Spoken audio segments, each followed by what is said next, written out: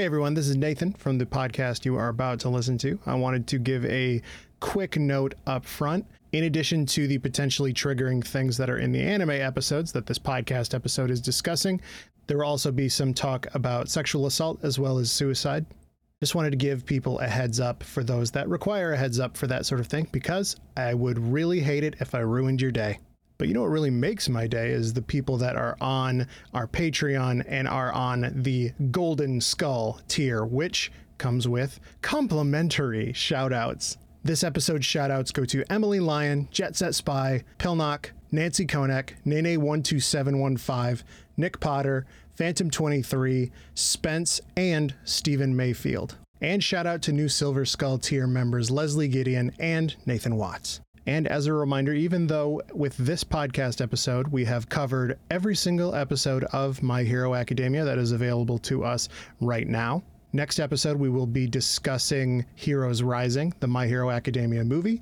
The episode after that, we will be watching Pokemon I Choose You. That's available on Netflix. And after that, we will be starting Attack on Titan.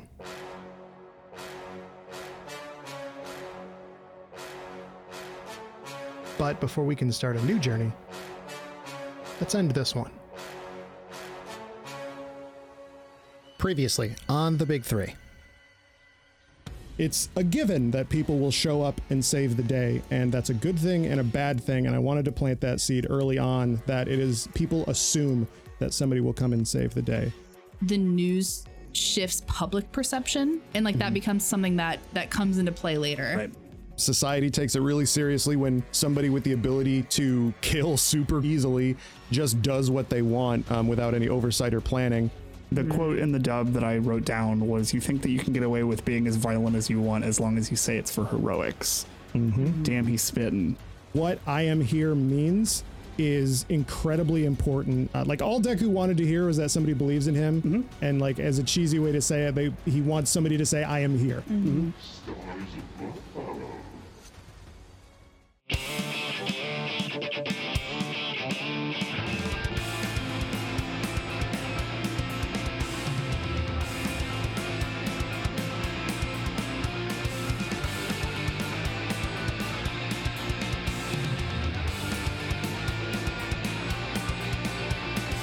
Hello and welcome to The Big Three, the show that recaps My Hero Academia episode by episode and delves into themes, trivia, and more. I'm your host, Nathan Brandt. I'm your host, Jessica Howard. I'm your host, Cam Koenig. Yay! Cam Koenig. Cam Koenig. This is our last episodic episode for a long time. What in the fuck? Of My Hero specifically. I mean, assuming they don't listen to this and they're like, oh man, let's just expedite that season and get it out so there's no break, and they just put it out in 2 weeks. It's fine. But yeah, man, we're going through episodes 111 through 113. Some would say the hardest episodes to watch of the entire series. Yeah, no fucking kidding. You messaged our group this morning saying, hey, these episodes are really hard to watch, and I'm like, okay, I don't want this to sound rude, but I do feel like I am able to handle things a lot better than a lot of some people. I know that's yeah, you don't require warnings or heads up for a lot of stuff. I am pretty above board on that, but buddy, man. This felt like a fucking Full Metal Alchemist episode. It did. It totally did. Dog included. Yeah. Yeah, man. I told you guys last episode, when I read the manga for this, I had to put it down and cry for a little bit because I was just oh my God. It's hard. It's a hard watch. This might be a hard listen for y'all listening. Might be a hard record. Yeah. Oh, why do you think I'm drinking? Yeah. So, episode 111, Tenko Shimura origin. So we begin with Twice lamenting that Toga's measurements aren't good from before. Twice continuing to be maybe the best character in the show. Teenagers are scary. So he's worried that he won't be able to do a blood transfusion with a damaged double, which is fucking smart. That's brilliant as shit. Because that wouldn't cause her to disappear, right? Yeah. But It's like, is the double damaged too much already to like even do? It's just like, have you had to give yourself a blood transfusion in the past, dog? Like probably. How did this come front of mind to you? That's insane. How does he know how to do a blood transfusion? Just in general. Yeah, this is a level above like siphoning gas or something. Yeah. Like that you're like, oh, you probably had a fucked up life and you know how to do this. It's like, no, we're gonna do a blood transfusion. Like this motherfucker has been shot. Like a lot. It really just conceptually though is brilliant. Like the episode kicked off with that, and I'm just like, holy shit, what a big brain move. Yeah, I never would have thought of that. No. I was out here fucking surprised when Midoriya was like, oh yeah, I have legs. And this is why Twice is the street smart Momo, like Jess was saying last time. So he argues with his doubles about the best way to do everything, but the real Twice takes command as the leader of the gang, which he could not do before, and keeps them on task.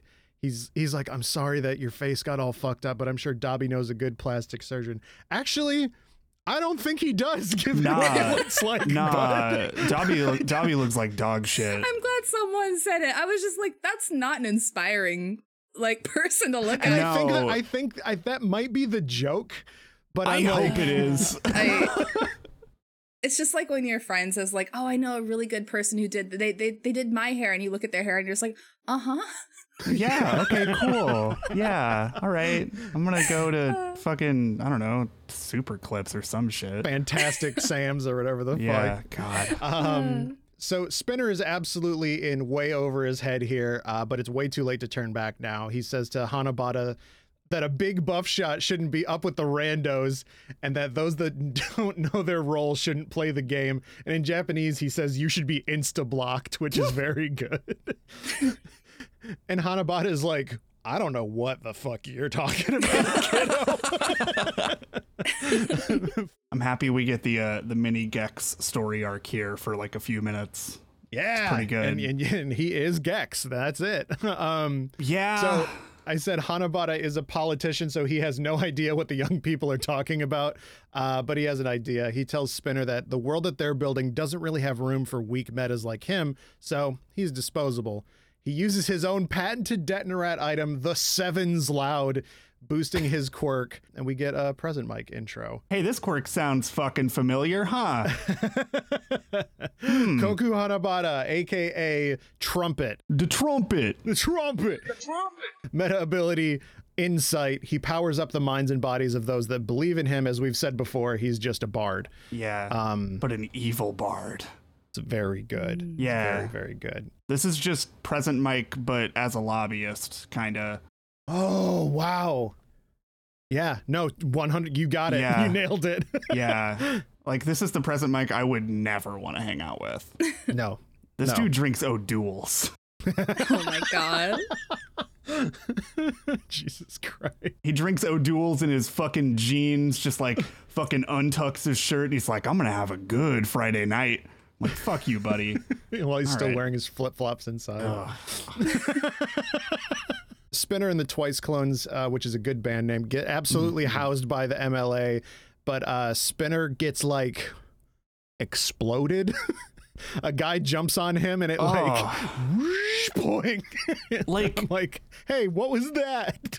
I know we just talked about these last episode, but like, I think at some point, like in between watching the last group of episodes and these group of episodes, I think I just forgot for a second. I'm like, oh, right. They probably will just kill each other. Like, this is going to be fucked. Oh, yeah. There's 100,000 of them. Yeah, the whole villains arc has really been a lot of like, oh, they can do that? Like emotionally too, not just like physically. It's like, oh yeah, that's right. Like they can go to these places. Okay. I really feel like in the last 6 or 7 episodes, there's been more blood than in the entire series so far. Mm-hmm. Yeah. And that's with Deku breaking his fingers like 40 fucking times. Every fucking half an hour. Yeah. And one guy ate blood. So, hey, Spinner lands elsewhere on a wall because his quirk is Gecko. That's it. Yeah, hell yeah, it's tail time. Let's go. That's all he can do. He couldn't be a hero or do anything useful with his quirk in society, so Trumpet says that he must have been a shut-in. And like, this is so fucking good. It's so smart. Like, Spinner's quirk and character, he's a hanger-on, literally. He's a bandwagon rider that became a loyal follower. He sticks to walls and that's about it, and he sticks to his leader and that's about it. And he's like super okay with that, which is cool. Yeah. Like, I think that a lot of people think that there is, you know, some sort of shame in not being somebody who is like entirely, I don't want to say independent, but like being a follower is okay. Like, if that's where you want to be at. And I think that's really cool that he's like, no, I'm actually pretty fucking cool where I'm at. Yeah. He just wants to see the world that Shigaraki's making. Yeah. Hell yeah. Yeah, I think it kind of ties into My Hero's larger theme too of like exceptionalism and like having to be like and striving to be the number one hero or the number one villain, or I want to create the world I envision, or I want to stop the world that they want to, you know, envision, blah, blah, blah, blah, blah, blah. Like everything, and that's anime too, right? Like everything's extremely high stakes and everything is about being number one. And so like, it's nice to see there are some people, and like they do this just throughout the show anyway, but that's like that just don't subscribe to that belief that that's what they have to be, or like, and maybe it's even a struggle to like get to that point. And I think that's a struggle in real life too, because we are kind of told like, I don't, this is a bad example or whatever, like a very minimal example, but like I write for a living, right? So everybody's like, ooh, you want to like start your own publication one day? You're going to be like the hotshot editor of an outlet. You want to write a bunch of books? And it's like, oh, I have literally zero desire to be like the like editor owner. Like I don't like Jess Corp. Bro, I'm trying to pay rent. Like, yeah, I have no desire to do that shit. Like, do I love working with other people and like small teams and stuff like that? Like, sure, I love having like, you know, like that's like with Uppercut, right? Like being like second in command to like Ty being the person who was like the founder and like and doing that. Like I like operational stuff. I like working with people. I don't have like these great ambitions of being like, oh no, I'm going to start my own outlet. It's going to be the number one and we're going to make so like, I'm not that type of person. IGN 2. Yeah. You know, like some people don't have that fucking like alpha. It's about power drive. Well, I don't even yeah. You don't have like, not everybody needs to have fucking manifest destiny. And honestly, if the world were like that, it would fucking suck, which is part of the reason why My Hero exists, is to show that. Anyway, I also just think it's really cool that there's not really a lot of like kind of main and supporting cast characters on the hero side that have like a quote like relatively useless quirk. Like obviously like because of the setting of it, right? You know, Spinners isn't useless, but like, you know, like just the way that the society is, you kind of have to stand out, and he found a home through the League of Villains because he's just willing to put in the work. It doesn't matter necessarily what he can do, you know? Yeah. And they're accepting of him. Like it speaks to the opportunity for the League to recruit others that are like him. Like, oh, hey, Hero Society has no place for you. Come join us and be important. We totally.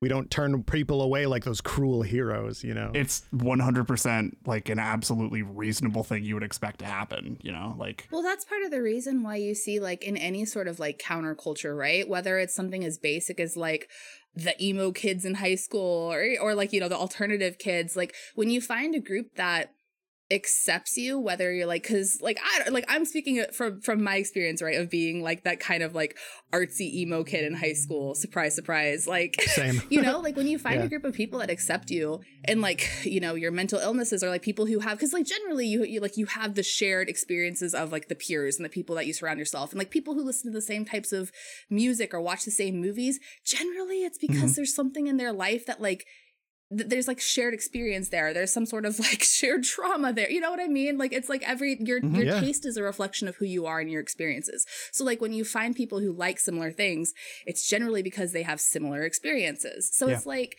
when you find that group that's accepting of you, and it's not the golden shiny group of the school or whatever, it's like it's not the Chads. Yeah, like that's who you're gonna cling to. And that's literally exactly what like the League of Villains does. Like they are, and that's part of, we talked about this multiple times. We talked about this during like the whole like, you know, Yakuza arc. And we talked about this, I think in like the last episode even, where it's like so much of society views these people as like utilities. Whereas like the thing that's very unique about Shigaraki's group is he doesn't give a shit what people can do. As long as you're loyal, as long as you're a friend, as long as you're somebody who like cares for your fellow teammates, you're good. You're doing what you need to be doing. And there's no other group that's doing that. No, like, I mean, Deku to some extent does it's just because he's had no quirk. So literally any quirk to him is like, wow, how cool. And you're so blessed and all that sort of stuff. That gets brought up later. Yeah. Yeah, exactly. Like, so I don't know. It like you saying that he's clinging to that, like, yes, that's explicitly like the point, right? Yeah. I love that shit. Andy's gax because he was watching him on TV. Next question. He has the like same origin as La Brava. He has the same origin of just like, being a fan. My life was garbage until I found somebody to be a fan of. And now I have, you know, I follow them, you know. Yeah. Their ideology is so fucking cool. So anyway, a ballerina opens a hole in her home's wall. and a spike guy yells the word prick in Japanese at him and skewers him. That is absolutely bonkers, dude. That is fucking brutal, dude. And before anything can get even crazier, things get crazier at the tower, because it fucking kerploded because the real Shigaraki touched it. So Trumpet is like, oh boy, guys, we gotta get the fuck out of here. Then Spinner lands right in front of him and is like, I know I fucking suck. You don't have to tell me that I suck. I'm me. Yeah.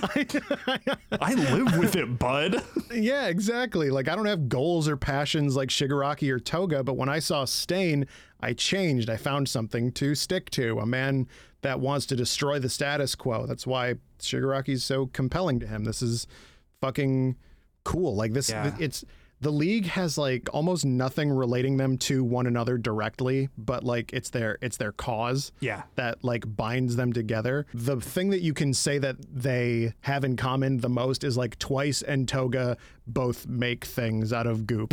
Like that's the only thing that you could say is the same. Otherwise, they're just these fucking, it's like, oh, I'm a magician. I'm on fire. Cool. Yeah. Spinner's like, yeah, so I'm a nobody that's latching onto the coattails of somebody that can actually do something. But what's the difference between me? And he turns around and he's like, and any of you motherfuckers. And I'm like, he's right. Valid. Oh, he's totally fucking right. Like, oh my God, man, at some point, having fucking 100,000 people follow you around absolutely says more about you than it does your cause. And that's, it's, you know, the point of these 2 episodes. Exactly.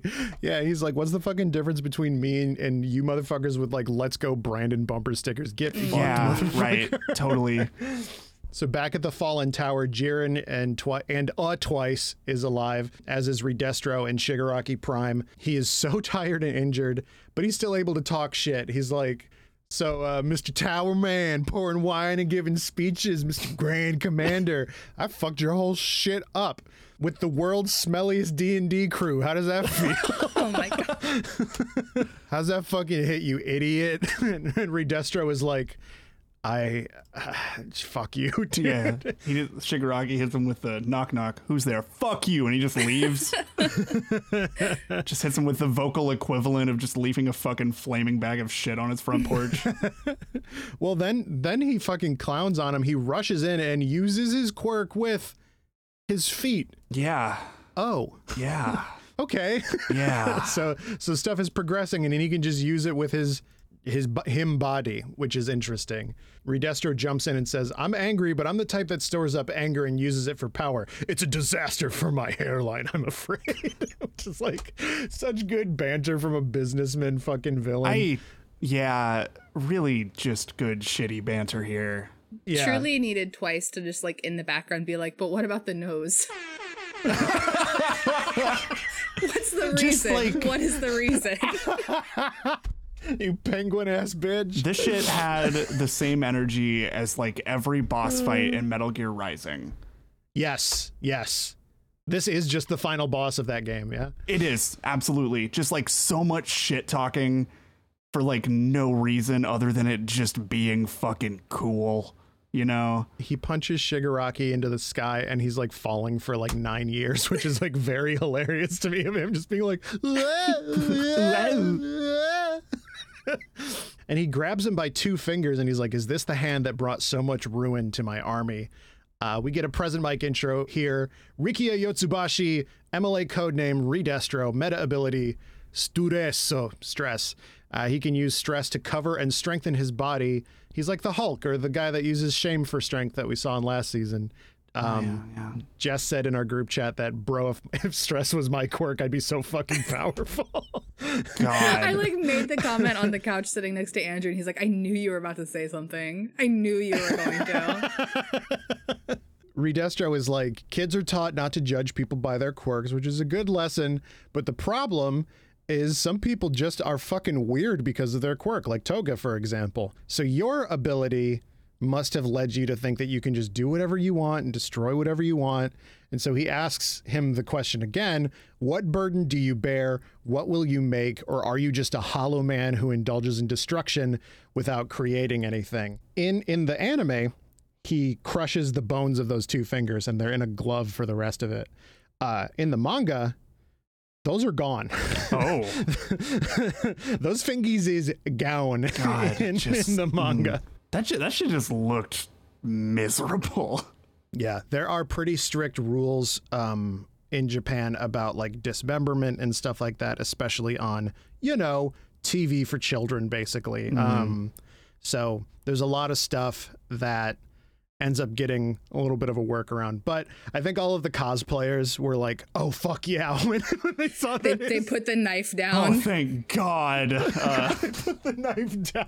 Yeah. They just walk out of their fucking Old West saloon. Can't play knife game today, boys.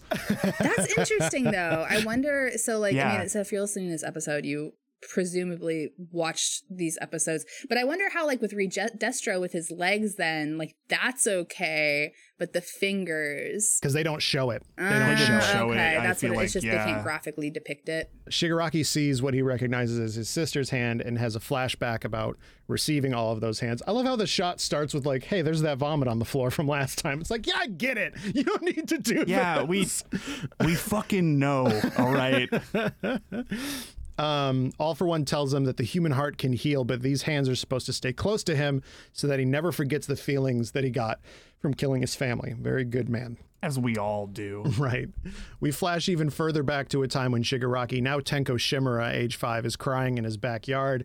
His older sister, Hana approaches him and helps him up. Looks like his dad was mad at him, but she calmed him down by saying, hey, I want to be a bride someday. She takes his hand and takes him to go play with her. He says, whenever I cried, she always pulled me by the hand to go have fun and feel better.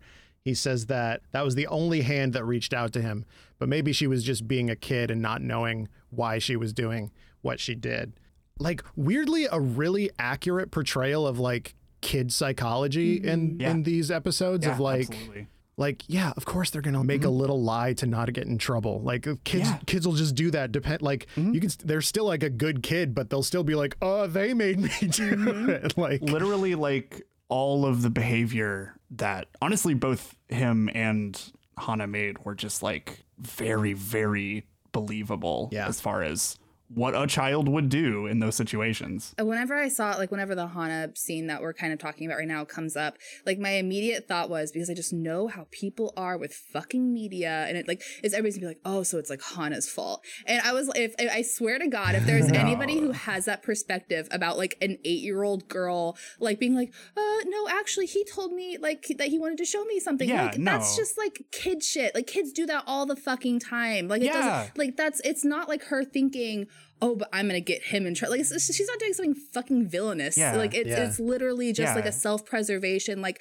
I'm crying, I'm in stress, my dad is a dick. I'm gonna say it's him because he's already in trouble. the dad is a huge dick. Yeah. Dude, yeah, like if anything, shit like the Goonies or whatever, or anything where they're like, we've got this plan, but we're like 8 years old and we're gonna go and do it. Yeah, nobody's a genius as a kid in this show. No. Nobody fucking does that in real life. Like the moment, like as a kid, like myself included, anytime I hit any sort of resistance, I'm like, oh, fuck, shit. I'm done. Yeah.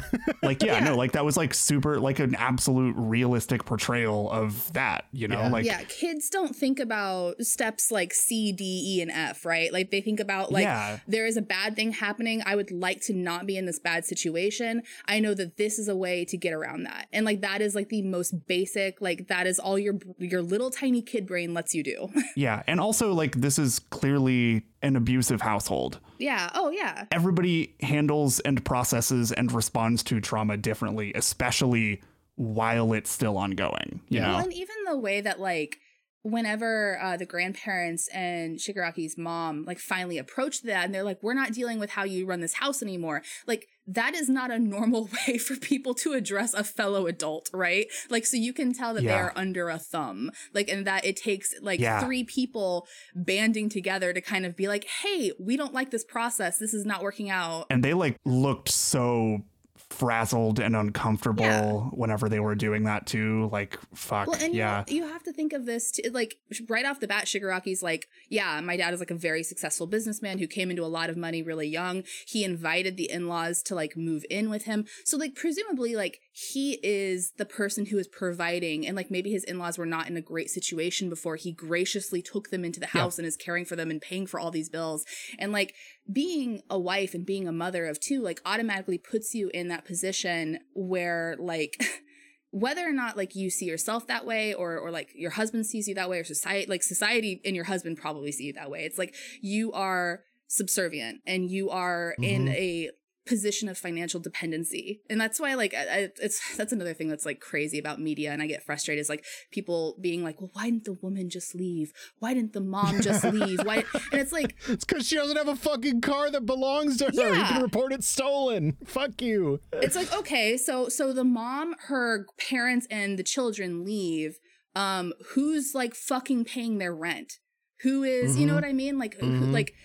Anyway, that's just my rant, but people don't think about the logistics. Yeah, you can tell that Horikoshi really cares about Shigaraki as a character. Absolutely. And like, thought about the reasons for why he is the way that he is from a long time ago, right? Because by the time you get here, just for me, it just smacks of just like, I've been refining this idea for like a decade, and now here is why a villain is the way that he is. And I couldn't tell you this when I introduced him because that would be hokey and ham-fisted.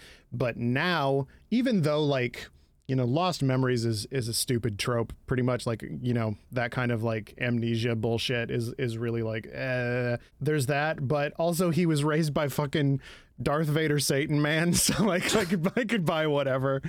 Yeah, I think that, you know, as far as like the idea of Lost Memories too, I feel like it would be like helped if maybe instead of like lost, they just made like it repressed, because that makes complete sense. Because I kind of agree, it's like a little like hokey with. And I think that's what's happening, but the wording of it is not indicative of repressed memories. It's like it seems like somebody is putting these memories in him, like the writer is saying this. Yes. Yeah, it just feels like that part was definitely communicated a little poorly. Because if you just look at it from the angle of we're backing him, like we're going to let him get backed into a corner, and like this stress is going to like click, and he's going to have like his own like awakening moment. Like that absolutely is the kind of thing that would, you know, let a repressed memory emerge again. Yeah, I think it's like more generous and accurate to like look at them as being repressed rather than like, you know, lost, because I think that's like the intention behind it. Exactly. And in Japanese that comes through a lot more. But we'll get back to the family stuff in a little bit. Back in the present, Shigaraki's getting his middle and index fingers crushed by Redestro. However, with the ring and pinky fingers, Shigaraki is able to crumble a bit of Redestro's Hulk hand. That looked like it hurt like a motherfucker. Yeah. Also, just like the worst fucking like paper cut you've had in your fucking life. Did not look good. Mixed with eczema at the same time. Oh God, that's slicey eczema. Yeah. Every fucking time in these episodes that a skin thing happens, every time that he talked about how his skin felt, that hit for me. Holy shit. That is eczema to a fucking T, dog. Where he's like, yeah, like it got really humid and my skin got all itchy, and I'm like, oh God, okay. All right, this is gonna be didn't expect this to be the reason that I'm really uncomfortable watching this, but here we are. Yeah. The whole like touch with like his skin being itchy too was just like such a good, and like, because you see it throughout the show, right? Whenever like he's in a situation where he's like under a lot of stress, he starts to itch, which is like a really common thing with stress. Like if you're somebody who has anxiety, or like you'll break out in hives or like things like that, and you'll just get like really itchy and red and splotchy because like your lipids will go wild. Yeah. Hi, that's me. Hi, Kim Koenig. Some good shows. What's going on? Hey, hi. And I don't like, it's just kind of like, I don't know. It's brilliant because, and this is my interpretation of it, because I think that like they kind of almost lead you to think that like, oh, but like when he kills and like he lives the way he wants to, like that's his release from stress. And like that's when he's able to not be itchy. And like that's the state he needs to be in. And it's like, no, that's just like one option for dealing with this stress. And like I think that's really important that people who watch this understand, is that like he's not like destined to be a villain because of his quirk and because of this condition that like manifests when he's under severe stress. He grew up in a home that was extremely abusive and was constantly scared of like how his parents were going to treat him, whether it's his dad like abusing him or his mom just like not standing up for him the way that he hoped that she would. So it's like he was constantly stressed. He was constantly scratching himself. He was constantly breaking out in hives, basically. Like, and I don't want people, I don't know, like, and this is just my interpretation. I wouldn't want people to like see this and be like, oh, well, like clearly like he was written to be a villain then because like once he does that, he's free of like this physical like thing. No, that's just like one way of coping with it that he was trained to have now. In the next episode, he says, I wonder if somebody else reached out to me, if that itching would continue. So like, they plant it in your mind at least of just like, yeah, I mean, you know, you got to use your quirk. You know, we've gone through that in the last episode of just like repressing your quirk leads you to go fucking bananas.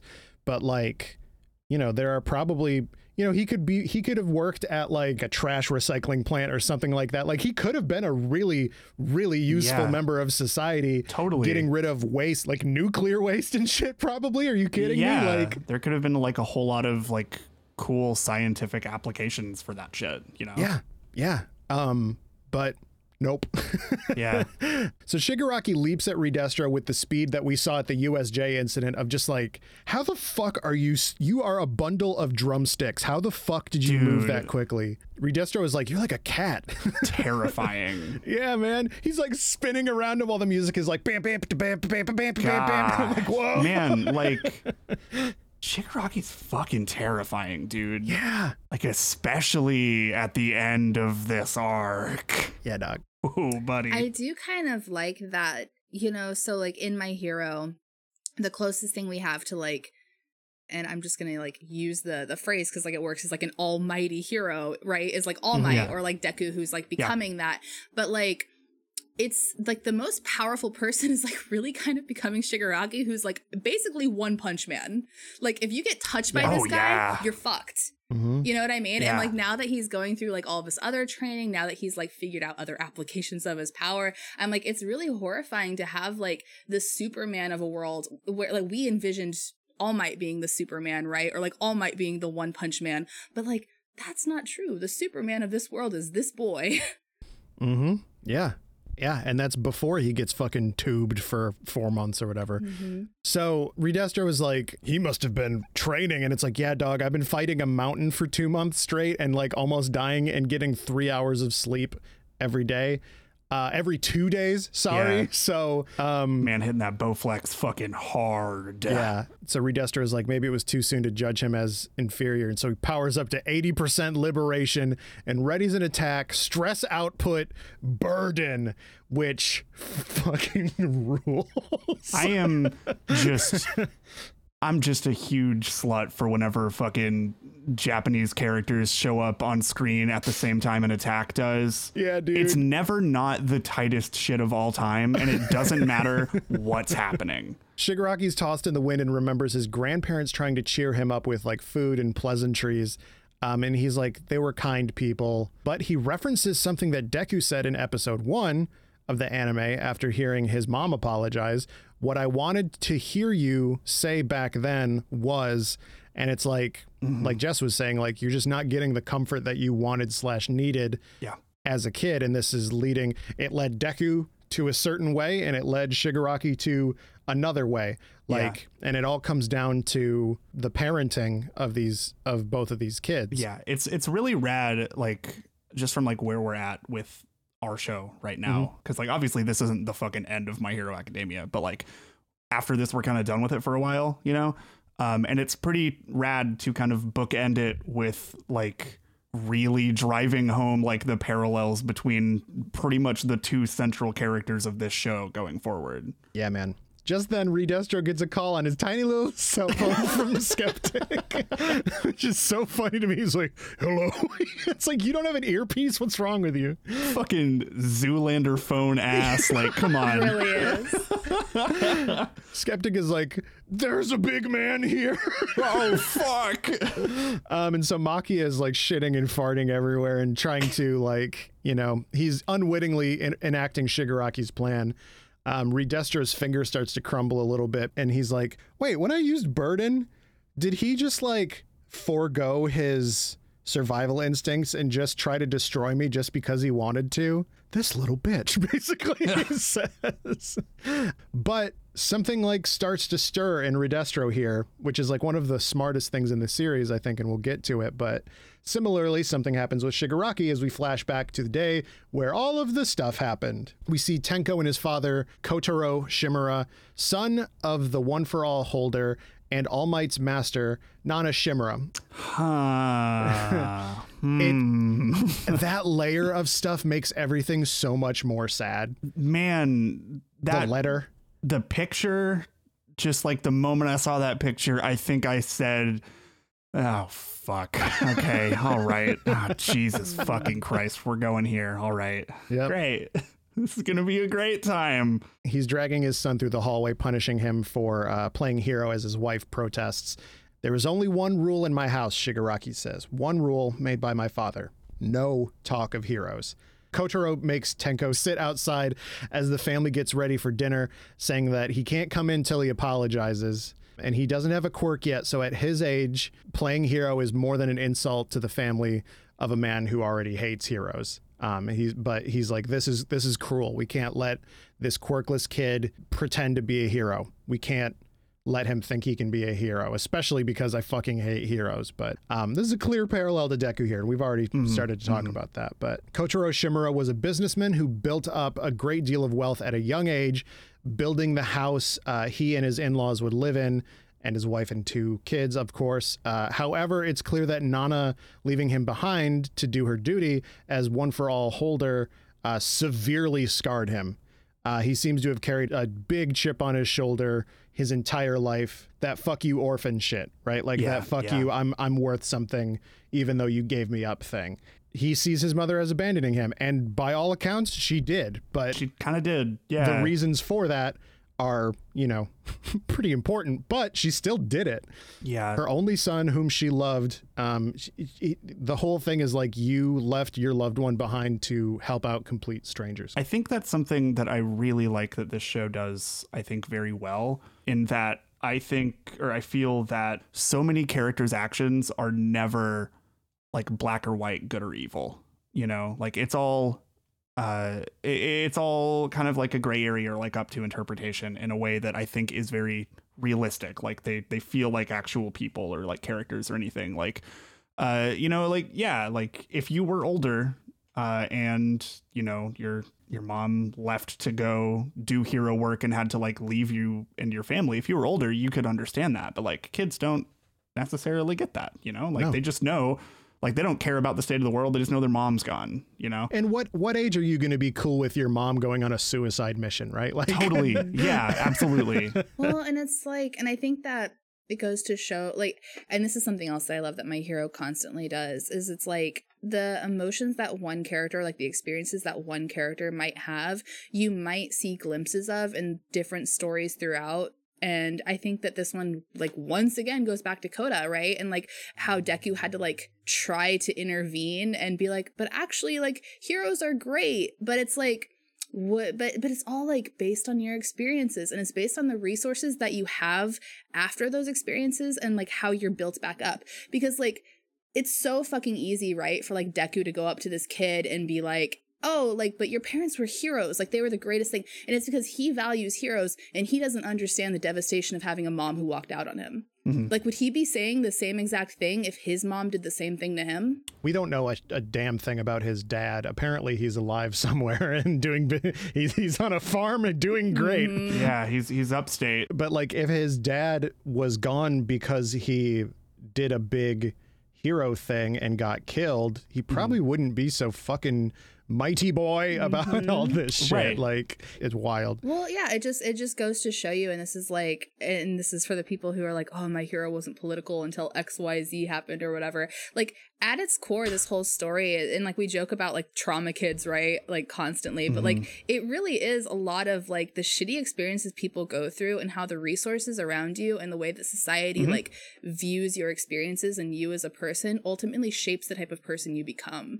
Like, sure, there is, and it's kind of like a nature versus nurture thing too. Like, quirks become part of like your nature, but does that mean that dictates who you're going to turn into? Not at all. Like, so much of who you are like, it's the people around you, it's society, it's like the way that you are treated in comparison to other people. So it's like, it's kind of like at its core, I feel like nature versus nurture is like a huge theme in this show. And like, I don't know, whenever we have these parallel episodes, or like I don't know, whether we're looking at Deku versus Shigaraki as like the parallel, or we're looking at Koda versus Shigaraki as like a parallel, like or Deku and Bakugo even. Like there are so many people you can compare their life stories to one another, and that's so intentional, and it's like really important that you do that. I feel like anytime that you can like look at two characters and be like, oh, that's interesting, they share this in common, like that's very much something that they want you to look at in this show. And that's where like the meat of the show is. Like Shinso is a good example. Like should, like, if you just are based entirely on like nature and like entirely just like what his quirk is, you know, like it's very easy to see that immediate through line to just like, okay, you're just a villain, like that's just the path you're going down, you know. But like he could have been Overhaul, like Overhaul could have been somebody that did that 100%. Yeah, like he had so many people in his life tell him about that's a great villain power kind of shit, but he kind of just stuck to his guns and like was like, no, that I'm gonna make this work, and that's fucking awesome. And he got buff and he got guns. Yeah. So later on, Tenko's mom is helping him with his itch situation with various allergy ointments and pills. Seems that they don't really know where it's coming from, but Tenko's body knows where it's coming from.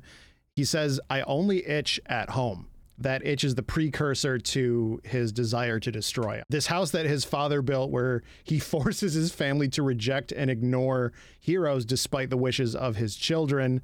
It's something that this child wants to destroy so that he can live freely. Not even to be a villain, but he deeply wishes, like, I want this to be a place where I can do what I want. Yeah, I feel like, and then this is something that we talked about earlier, is like, it's not necessarily like I want anarchy, I want to destroy. It's like I am in an incredibly oppressive and abusive situation, and I wish that I was not oppressed and abused as a 5-year-old. Yeah, I just want these roadblocks gone. Is basically his vibe. It's in Hana, the same thing, right? With like that little lie we talked about earlier. Kids don't think about, like, this kid is 5 years old. He's not thinking about like, oh yeah, I bet the reason why is because like I'm under a lot of stress at home, and like my at home, like my environment's not very great, and the way that my dad treats me is actually pretty abusive, right? He's not thinking of all that shit. He's just like, I don't know why, but when I am home, I feel horrible. Like there's something physically like, and whenever I was younger, I would do similar stuff with like, you know, and this is something that you grow up and realize. I used to have like a really bad problem with like throwing up.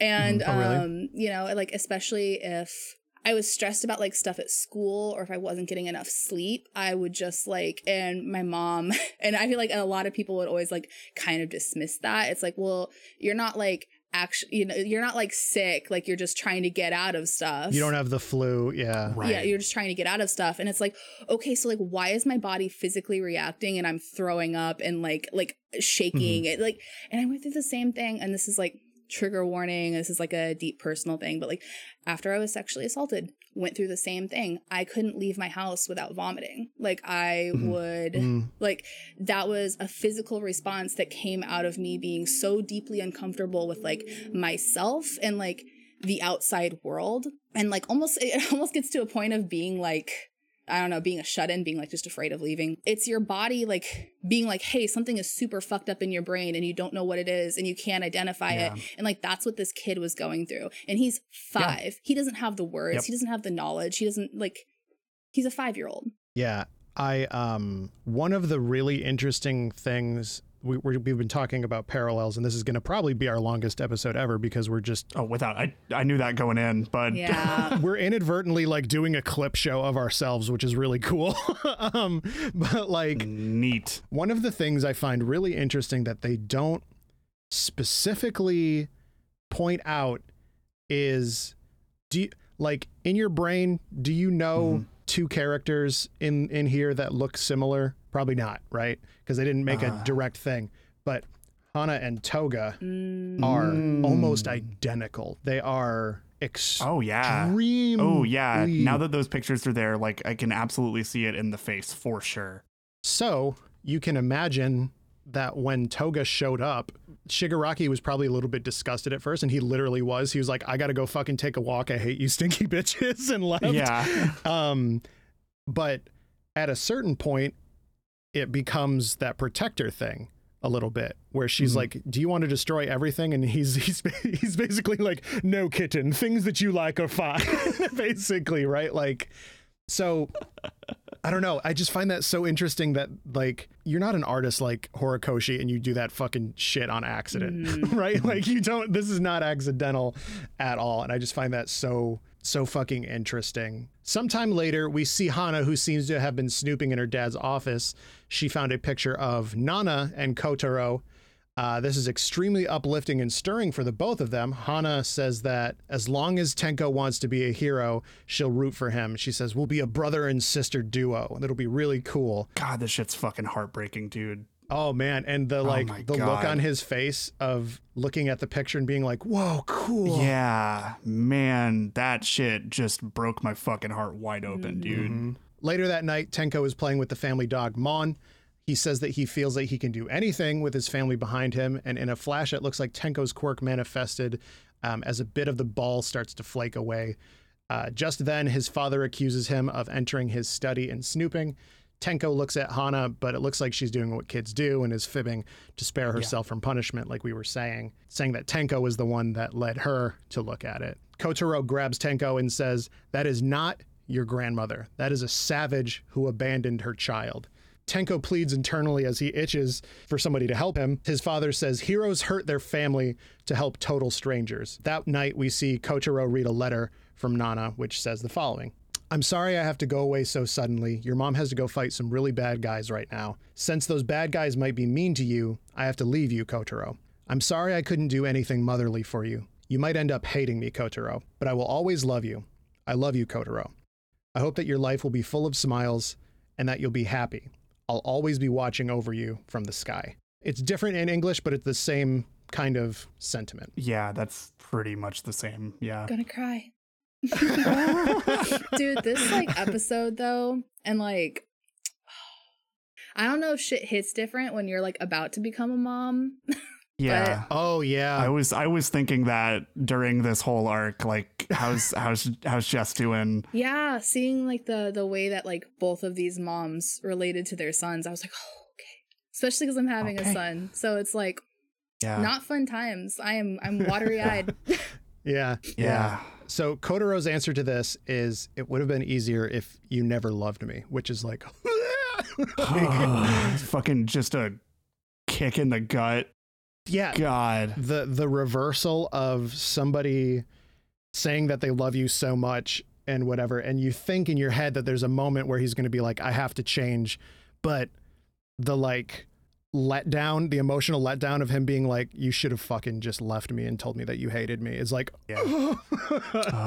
Something that's like interesting that I kind of thought about after I finished watching these episodes was a lot of times if parents don't like address their own trauma, or I guess like the recipient, right, of like any trauma, if you don't address it in a healthy way, you end up becoming a lot like the person who traumatized you. Yes. And like that's just like a thing in families. That's a thing with like sexual assault. That's like the people who were Addiction assaulted. too. Yeah, with addiction. Like a lot of times, like whatever essentially destroyed you ends up being the thing that, if you don't address it, leads you to destroy other people as well. And which is unfair for the person that needs to address it, but it does need to happen. But it's interesting to see how like Kotaro and, you know, Shigaraki like have so much in common, and the way that they were like treated is very similar too. Both of them, not great relationship with their dad. You know, because like his dad is absent, right? And like Shigaraki's dad might as well be fucking absent. Both of them have a self-sacrificial mom who dies loving them, but they're basically indifferent to it because of the situations that have occurred in their life. And then both of them are resentful of the love that they had in their life, to the point where they wish they wouldn't have been loved, because being loved feels like a burden on them. Yeah. Like they have all three of those qualities. So he is so much alike, like this person who he wanted nothing to be like, you know what I mean? And it's just, that just shows you how like that stuff manifests. And it's just a cyclical fucking thing.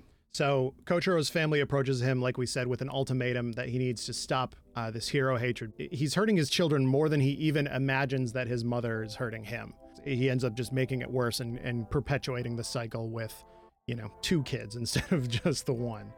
So Tenko is in the backyard at night crying as the family dog Mon embraces him. Tenko says he can't take it. Everyone. I hate them all. Mon crumbles. Hana comes outside to apologize to Tenko, but he's too distraught to say anything.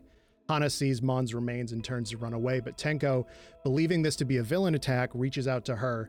He wants her to pull him by the hand again like she always did to help him. All he wants is help. Hana crumbles.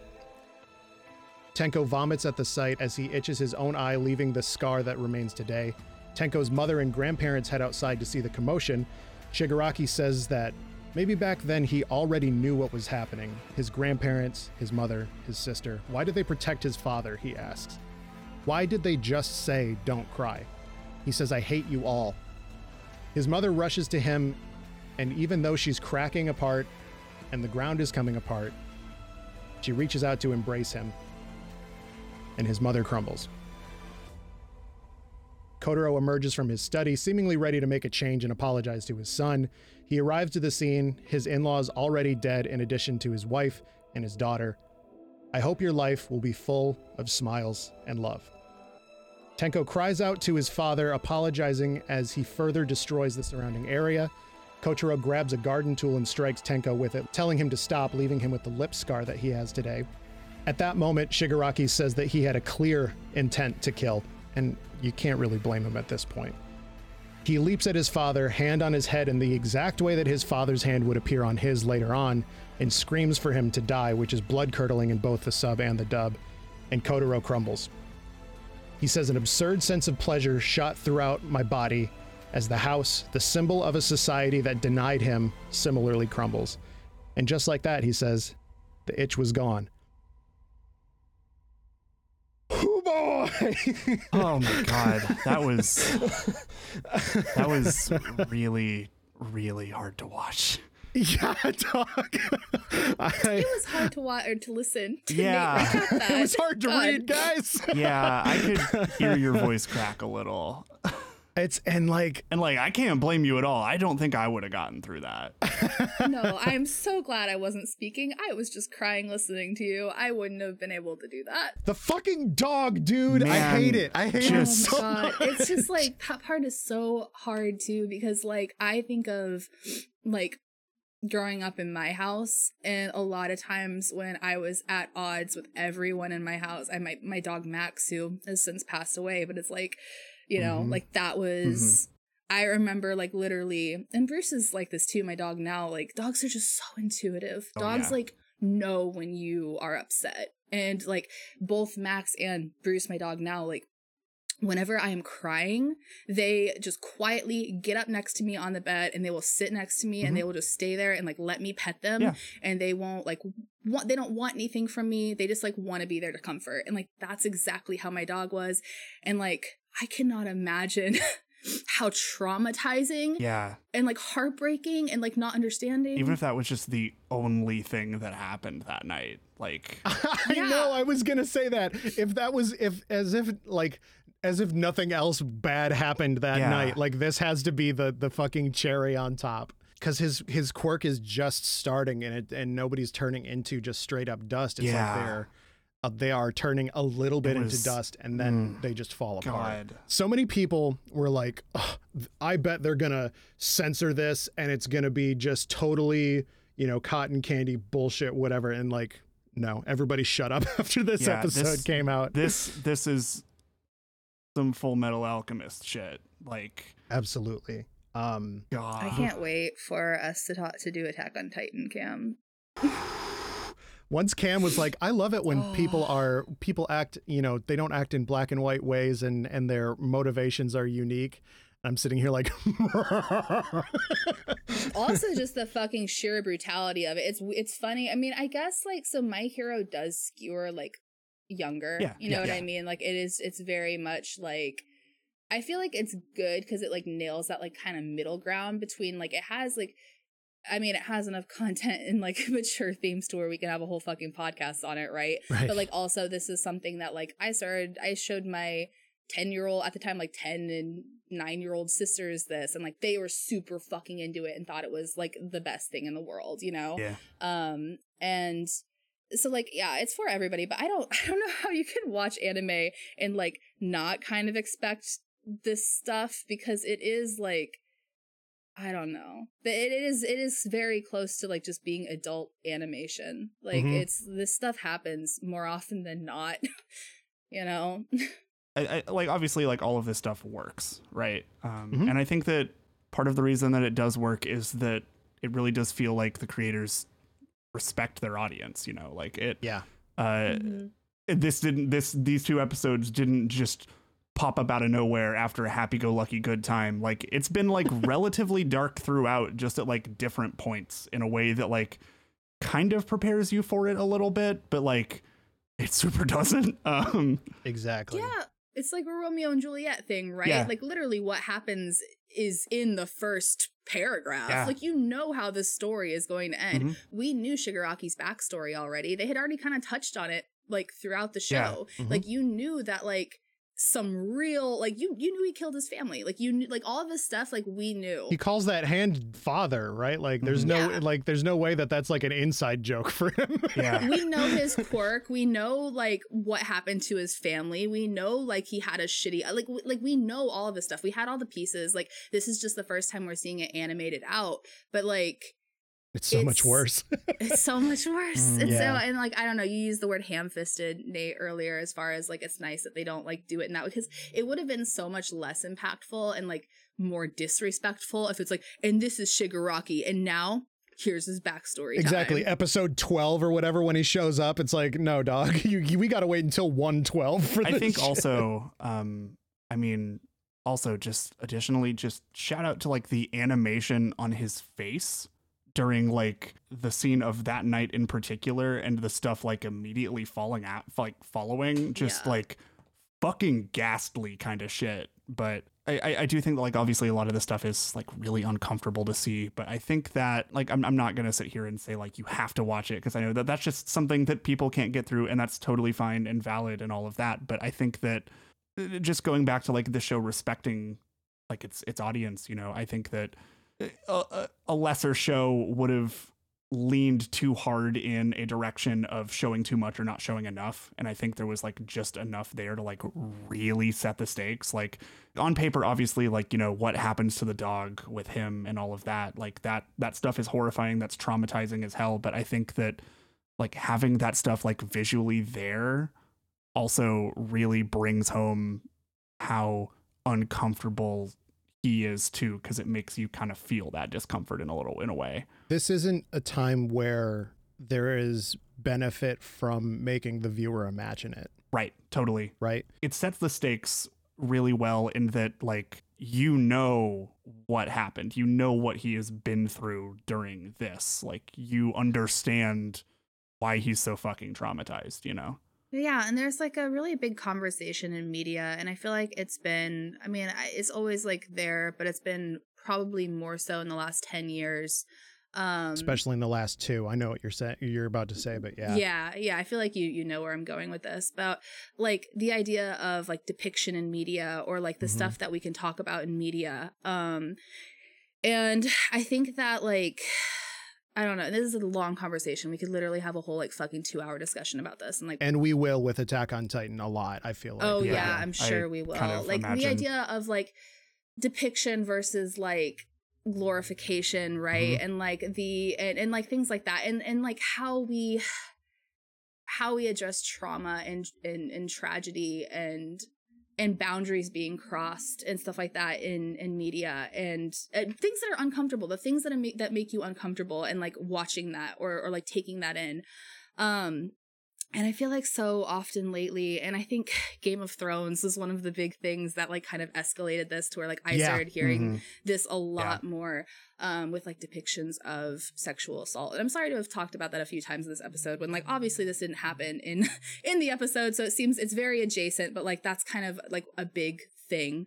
But like it's at what point like does stuff feel like it's like glorifying or like gratuitous is a word that people use a lot, versus like when is it something that is quote unquote needed? And it's such a weird conversation to have too, because like the truth is it's like none of the horrible things that happen to people in real life are needed. Yeah. You know what I mean? I feel like calling something needed, being like, oh, well, I understand this sexual assault being showed because it was needed. Like, what? And then you start, and then it's like, oh, why am I arguing that this is so great and good to have shown up? It's necessary for the story to have, you know, people that have certain motivations to do X, Y, and Z things. And I am a huge proponent of, in good faith, obviously. I think you can depict most anything in media so long as there are the appropriate, whether it's TV ratings or trigger warnings or whatever. I think that nothing should be, again, in good faith, nothing really should be taboo from being shown within reason. And like, your mileage will vary so much with that within reason, right? Well, it's like, I remember, and this is to go back to Game of Thrones, and like, I'm sorry, spoilers for like something that is super old if people haven't seen it, but there's one. It's so gone from the mind share right now. Nobody gives a shit. You're good. Yeah, I don't feel like anybody's gonna really give a shit, but it's like there's one character who's sexually assaulted in Game of Thrones, and there was a huge ordeal following the stuff happening. And like, I remember there were a lot of like even feminist outlets that like were like, I don't like I'm boycotting the show, we're no longer covering it because like I don't like, it was so unnecessary and so unneeded and blah blah blah. You should never depict these things. Yeah, and like it was shortly after in college I had been sexually assaulted, and like the only thing that I remember thinking as someone who had just gone through this was like, if you're saying that like it wasn't needed, are you saying that there are times that it's needed for character development and growth, and there are times that it's okay? Because like, I don't feel like what happened to me was okay and would ever be okay under any circumstances for anyone, you know? And like, it just like really fucks with your head. And I think that for certain people who are like victims of something horrible happening, for people who have like lost people in tragic ways, or people who have been sexually assaulted, or people who have like had abusive situations, like, sure, like there are times when like reopening that can be incredibly, like, you're not ready for it, and like it can be traumatizing, it can be too hard to do. But there are other times when there's like a catharsis, like from knowing that people get it. You know, like, sure, there's ways that you can do something completely disrespectfully, and that becomes a whole separate topic, because like then it's like, okay, well, have people who have only gone through this experience, like, can they be the only ones? Right. What weird rules are you implying that needs to happen? Yeah, I understand. Which is like a whole fucking weird thing too, because I remember there was like this one news story I heard, like, or like there was something, it was like on fucking Twitter, where like this woman like depicted sexual assault, and a whole bunch of people like jumped on her and were like, no, if you've never gone through. And then eventually, like months later, she was like, well, I didn't want to talk about it, but I have. Yeah. But like, since you guys are making me defend myself, I guess I will expose this thing that happened to me. In the court of public opinion. Yeah. My big thing with it is like, I don't feel like things like hard stop should not be depicted in media. I think that is like a total head ass take, because it's like, for people that have, you know, been sexually assaulted, myself included, it's like, oh, so you want the whole world to keep sweeping that under the rug like it happened with me. Yes. You want it to be pushed to the background and not thought about because it's too uncomfortable for you to deal with it. Let me tell you how fucking uncomfortable it is to just think about it at 2 a.m. all the time, bud. Yeah. Like, no, I completely fucking agree. It's like, oh, I'm sorry that this makes you uncomfortable. It made me really uncomfortable when it happened. That's always been my read on it too. Like, I just, yeah, it just really feels like people are, it comes across as, okay, well, I'm okay with knowing it happened, but I don't want to acknowledge that it did. Yeah. I mean, it goes back to like, to tie this back into what we're talking about, it goes back to Shigaraki's family, who saw all of this happening and didn't intervene, right? Like, sometimes there is like compassion in addressing the things that are uncompassionate. Yeah. You know what I mean? It's look what being too polite does. Yeah. Look what being too polite about something, even though that politeness comes from a fear of angering somebody who has, you know, control over your life. Totally. They have everybody in that situation had reasons for doing what they're doing. Yeah. But look at what it did to Tenko Shimura to not go that extra mile for your son. Right. Look what that did to him and your family. Everybody in that family absolutely was like, you know, like I touched on earlier, there's no, you can't really say whether what anybody did was right or wrong, because in the moment there's no way to tell. Like, they were doing what they thought was best as being part of a very abusive household, you know, like trauma fucks you up. It just does. Or does it? And that's all I was going to add on to that too, is it's like, I think it's so important to not villainize the family members though, and be like, oh, well, they failed him. Like, I guess if you want to look at it in the most black and white simplistic sense possible, like in a sense they did fail him, but like, that's it's just not a very gracious reading of anything. I think that like the only way you can really see that take is because so much of this is from Shigaraki's perspective. You know, we're like colored by that mindset. Like, his mom literally walked out into the yard and saw that this little boy had killed her daughter / his sister, and still her instinct wasn't to be like his father and fucking hit him across the face with a lawn tool. She reached out for him because she was still trying to like help. This is the same woman who like was like applying his fucking 15 ointments a day and giving him his pills and like trying to talk him through his dad's shit, and was dealing with, like, if this is how he treats his kids, imagine how he treated his fucking wife, right? Like, if that's how Endeavor treated his kids, look at how he treated his fucking wife. Like, you know, like, behind closed doors, this is from Shigaraki's perspective, you know there was other shit going on in that house. Yeah. You know what I mean? Like, so it's a very, I think that you have to just like kind of consider the full picture of that, and like not demonize like any of his family members or whatever who are like, aside from his fucking dad, but who are trying his best. And even his dad has his reasons, right? Not great reasons, but we understand why he acts the way he does. Right. I don't know. Big conversation about like abusive upbringings and trauma and all that stuff. But I mean, like, we joke about the whole trauma kids thing, but that's the show. You know, like, it doesn't necessarily matter, like, kind of the severity of the abuse, but like, stuff will happen to you when you're a kid and it fucking sticks with you. You know, Deku had to work through his own shit, even though like he had like a relatively good, decent childhood. His mom rules. Yeah, exactly. And this is another good example right here, like, now that we're talking about this, of why like this media that depicts darker shit is so important too, because like all of us, all three of us, and like, I'm sure if you're listening to, like, you have your own stuff in your life that's happened, right? And like, you are listening to a podcast that is about media because presumably like there is something about it that offers you like comfort or interests you, or like there's some part of your brain that reacts to this. And like, I think about my own life and how if I hadn't had media as an outlet, if I hadn't like grown up playing video games, you know, which is like what I write about now, has become like my career, because like when I was 5 years old and could hold a controller, like that's what I started doing. And it was an outlet and a release and comfort and catharsis, like growing up in a household that wasn't always the greatest, you know, growing up without a dad, growing up with like an abusive mom, growing like all of these things, like media became like a huge part of like who I am, whether that's like music, whether that's games, whether it's the books that I read. And if everything in my entire life that I consumed was like fucking pleasant and didn't address any of what I was feeling and didn't make me understand what I was feeling, it didn't like give me the knowledge to end up being a decent person, and instead I was just surrounded by by shit, and like also like like nothing was addressing it or like doing anything, like I would be an entirely different person. The fact that I had those outlets and that I knew that like certain things that happened in my life like weren't okay or weren't normal or were unfortunately normal and people understood, like, you know, like it's just needed. Like you need stuff like this because it helps you become a person, you know? And I think a lot of people see media as escapism, and like, welcome to the point of why I wanted to start a podcast like this, is like media can be escapism where you reject reality, you reject humanity, become monkey, but like it's not escaping into this like this self-soothing, you know, sleeping bag filled with nacho cheese that you're just like, ooh, yay.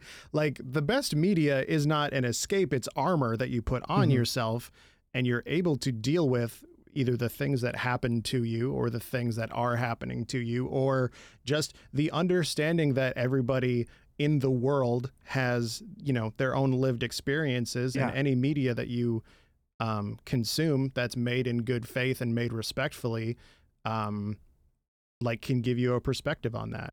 I hear like a lot of people throw the term like bummer media around, and I just like don't really agree with that at all.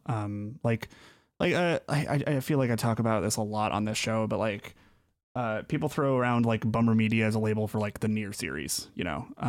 And yeah, those games are fucking sad, but like those are like fundamentally from the ground up just stories about hope and going on.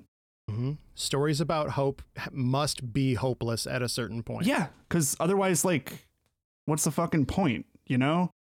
I've heard that about Attack on Titan that we're about to jump into. Yeah. Berserk too. Berserk is another one where like a lot of, you know. But we've had enough time with that where people kind of accept that a little bit more. And I see we'll get into that. We've been talking for about an hour and a half about the first episode, so we should get going. Fuck. Yeah. And we're not going to stop with these Trauma Kids discussions either, because oh boy. God, Attack on Titan's gonna fuck us up, isn't it? Hell yeah, dog. So episode 112, Tomura Shigaraki origin. The day after Shigaraki killed his family, he wandered the streets alone, too traumatized to speak or ask for help, though he wished that anyone would reach out their hand. An old lady stops to see what's up, but is mortified by his appearance. She says something that we've heard time and time again from the very beginning. Oh, I'm sure that a hero will come by at some point.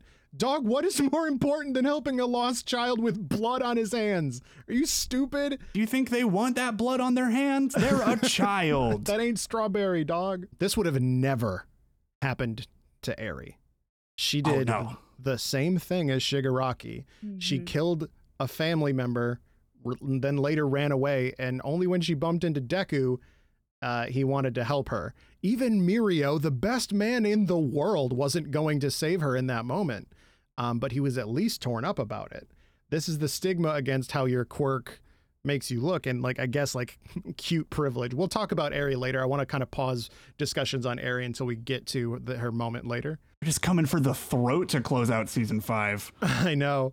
So we see Tenko collapse by the dumpster we saw a few episodes back when All For One reaches out his hand. Shigaraki wonders if someone else had helped. Would things be different? Would that itch still persist? In the Tenko dorm room, All For One says, you don't have to bear that itch. You can fuck up whatever you want, dog. And we see later as some punks corner Tenko into an alleyway and beat him up for just being on their turf, because apparently All For One can't fucking pay rent in a nice area. His itch gets extremely bad. He's like shitting and pissing on the floor, like scratching himself and shit. Because he reaches to kill those guys, and then he can't get the gumption up to do it, which, you know, he's 5. That makes sense. That's, you know, the normal thing to do. That scene too is just so sad, because it's like, even after this boy just like went through all of that shit, like there was still hope at that point. Like there was still like the part of him that was resisting and that was like, no, I want to get better. that the wrong person came. Yep. All for One is like, what do you want to do, baby boy? And he's like, I want to kill him. And he's like, fucking go for it, dog. He reaches for one of his hands and dusts them. I think All for One is like, whoa, okay, don't do that. These are very rare. You only got another one of those from that guy. Yeah, the eBay seller is not really that good a rep. It's a miracle I got these. So your dad only had 2 hands, dog. So clad in the hands of his family, he goes hunting and easily handles those thugs. As All for One and Ujiko watch from a rooftop, Tenko feels sick, but calm, but happy, but angry all at the same time. The hands of his family serve as a reminder of the hatred he feels for everyone that made him end up this way.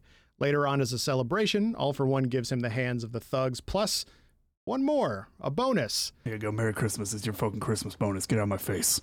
But like, where did that hand come from? Yeah. I'm glad this. I was thinking the same thing. I was just like, that's weird. Yeah. That's somebody's hand. We're gonna find out next season where it came from. Great. Great. All for One then tells Tenko, you're gonna be reborn and I'm gonna give you a new name. You're gonna be Tomura Shigaraki. Tomura from Tomorrow, a verb meaning to mourn. But Shigaraki, that's my last name. And like, that rips, dude.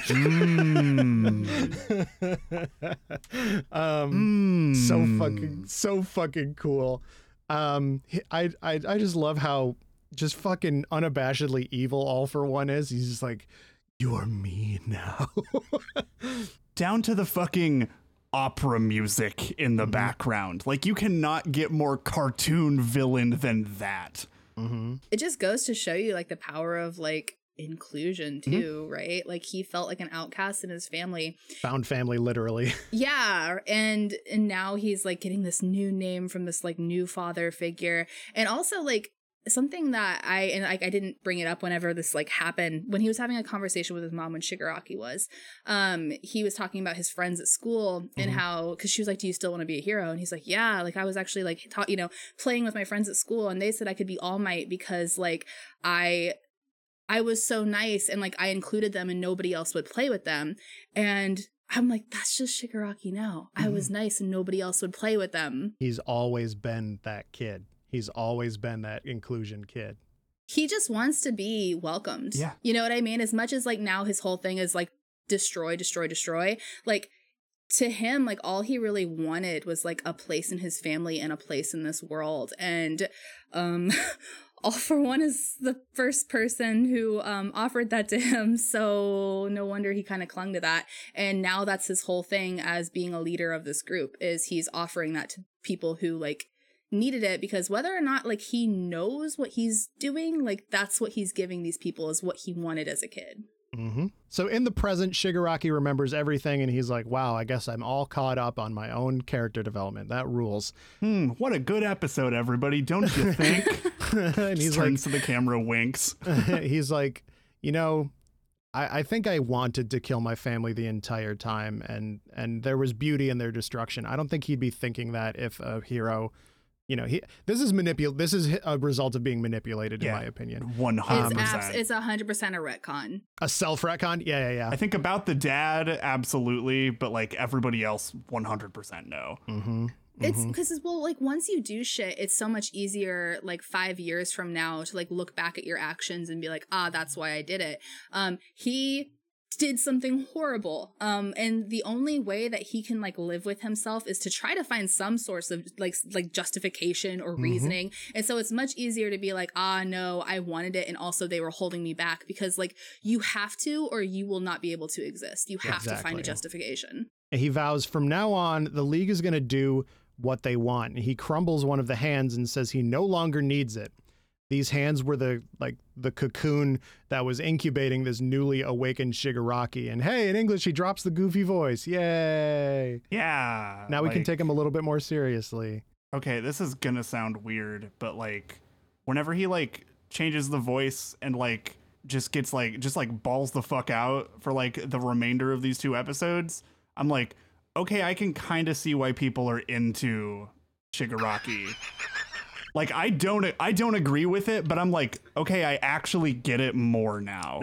Cam, I feel the exact same way. Yeah. I'm still not into Shigaraki. Sure. I honestly look at him. You still don't want him to throw up into your mouth? Oh man. No, I'm good. I still like definitely see him, and I think especially, and I don't know, this is gonna be the whole fucking mom lens that like paints the way I view media now, Sure. because like that's what this shit does to your brain. Welcome to your life now. I see him and I still think of like I'm like baby boy. Sure. You know what I mean? Like, baby boy, baby. Yeah. that's he's baby. So it's like, and especially just after like all of the shit with his upbringing, I'm just Yeah. like, oh my God, I just want to like protect you, and like, and I wish that someone had done something for you. Like it's just like that heartbreak thing. Like I look at him and I like he's just a heartbreaking character to me.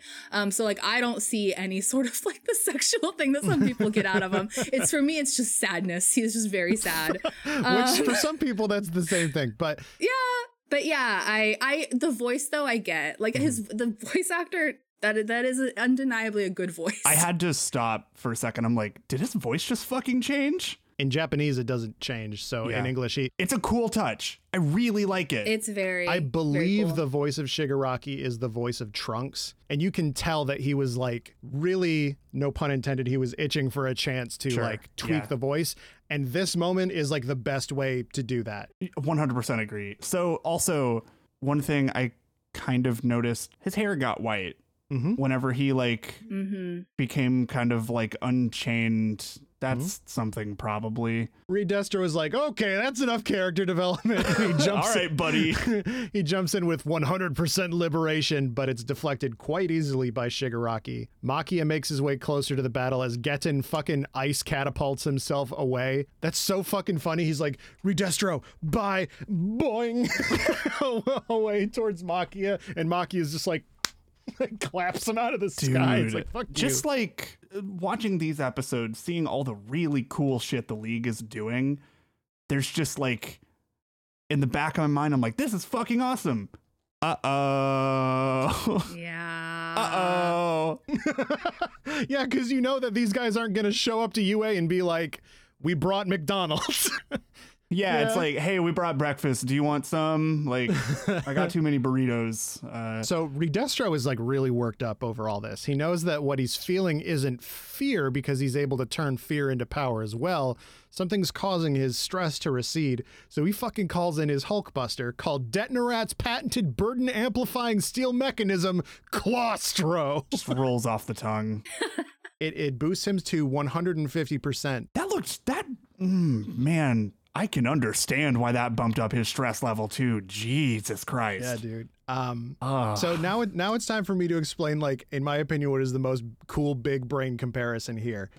Shigaraki, somebody that can kill with a touch, is fighting Reed Destro, a man who deals with physical strength dealt out in percentages. Rewind to season 4. Deku, somebody who deals with physical strength dealt out in percentages, is fighting Overhaul, somebody who can kill with a touch. They're literally just preparing to fight each other. It's so fucking cool.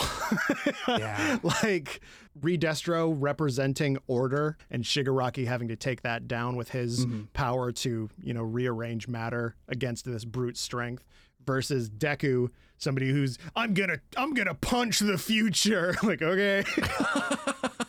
All right, bud, have fun. See you later. It's so fucking cool how Horikoshi has set up these mini arcs without each other.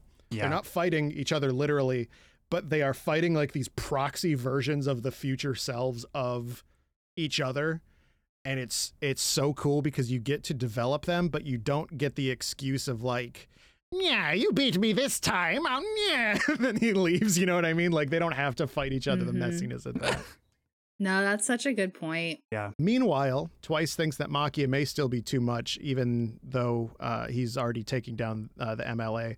Mr. Compress is like, yep, I want to go home. I have diarrhea. Oh yeah, bud, same. Let's go. And he calls the doctor and he's like, get us the fuck out of here, dude. And the doctor is like, nah, man, this is dangerous. I don't know if anybody's tracking you or whatever the fuck. And plus, poor Johnny is going to get tonsillitis every time that he transports people, which is a bold-faced lie. And like, Mr. Compress is like, I don't care. Yeah. He's not a person. Bro, I might die. And like the doctor's like, what, the magician? I don't give a shit if you die. What are you gonna do? Face paint me to death? Yeah. He's like things are too beefy right now and an escape is too risky, and Shigaraki kind of needs to be pushed into this situation to become the next All for One. Shigaraki handily whips Redestro's ass, saying that his 150% is plus ultra. You're going plus ultra on me now. Like, it just beats the shit out of him. Yeah, that's what it is. Yeah. Redestro gets it now, though. He says not suppression, but liberation. Being able to use meta abilities freely is a natural human right. And right now, Shigaraki, what I'm looking at is a liberated person. I love this so much of him just being like, oh no, I'm simping. Like him basically being like, I'm like fighting against my own goals by getting rid of this guy who is his quirk and is using his quirk 100%. Like this right now, what's happening? Super bad fucking optics for our whole situation, but I gotta fucking send this dude a friend request, my guy. Like, holy shit. Like, oh man, I saw those tweets. I'm in. And like, I think it also it's a testament to kind of how smart Redestro is. Because I do feel like in a lot of cases, in just not just other shows, but in life, like I feel like if there is this kind of like wild zealot in charge of hundreds of thousands of people, like they ain't gonna give in. like they're gonna be like, no, this is my vision. But like he's very smart and like really truly believes in like the ideals and the cause in a way that you don't really see a whole lot of, to the point where he's like, no, if we're gonna do this, then I'm not at the top, and that's okay.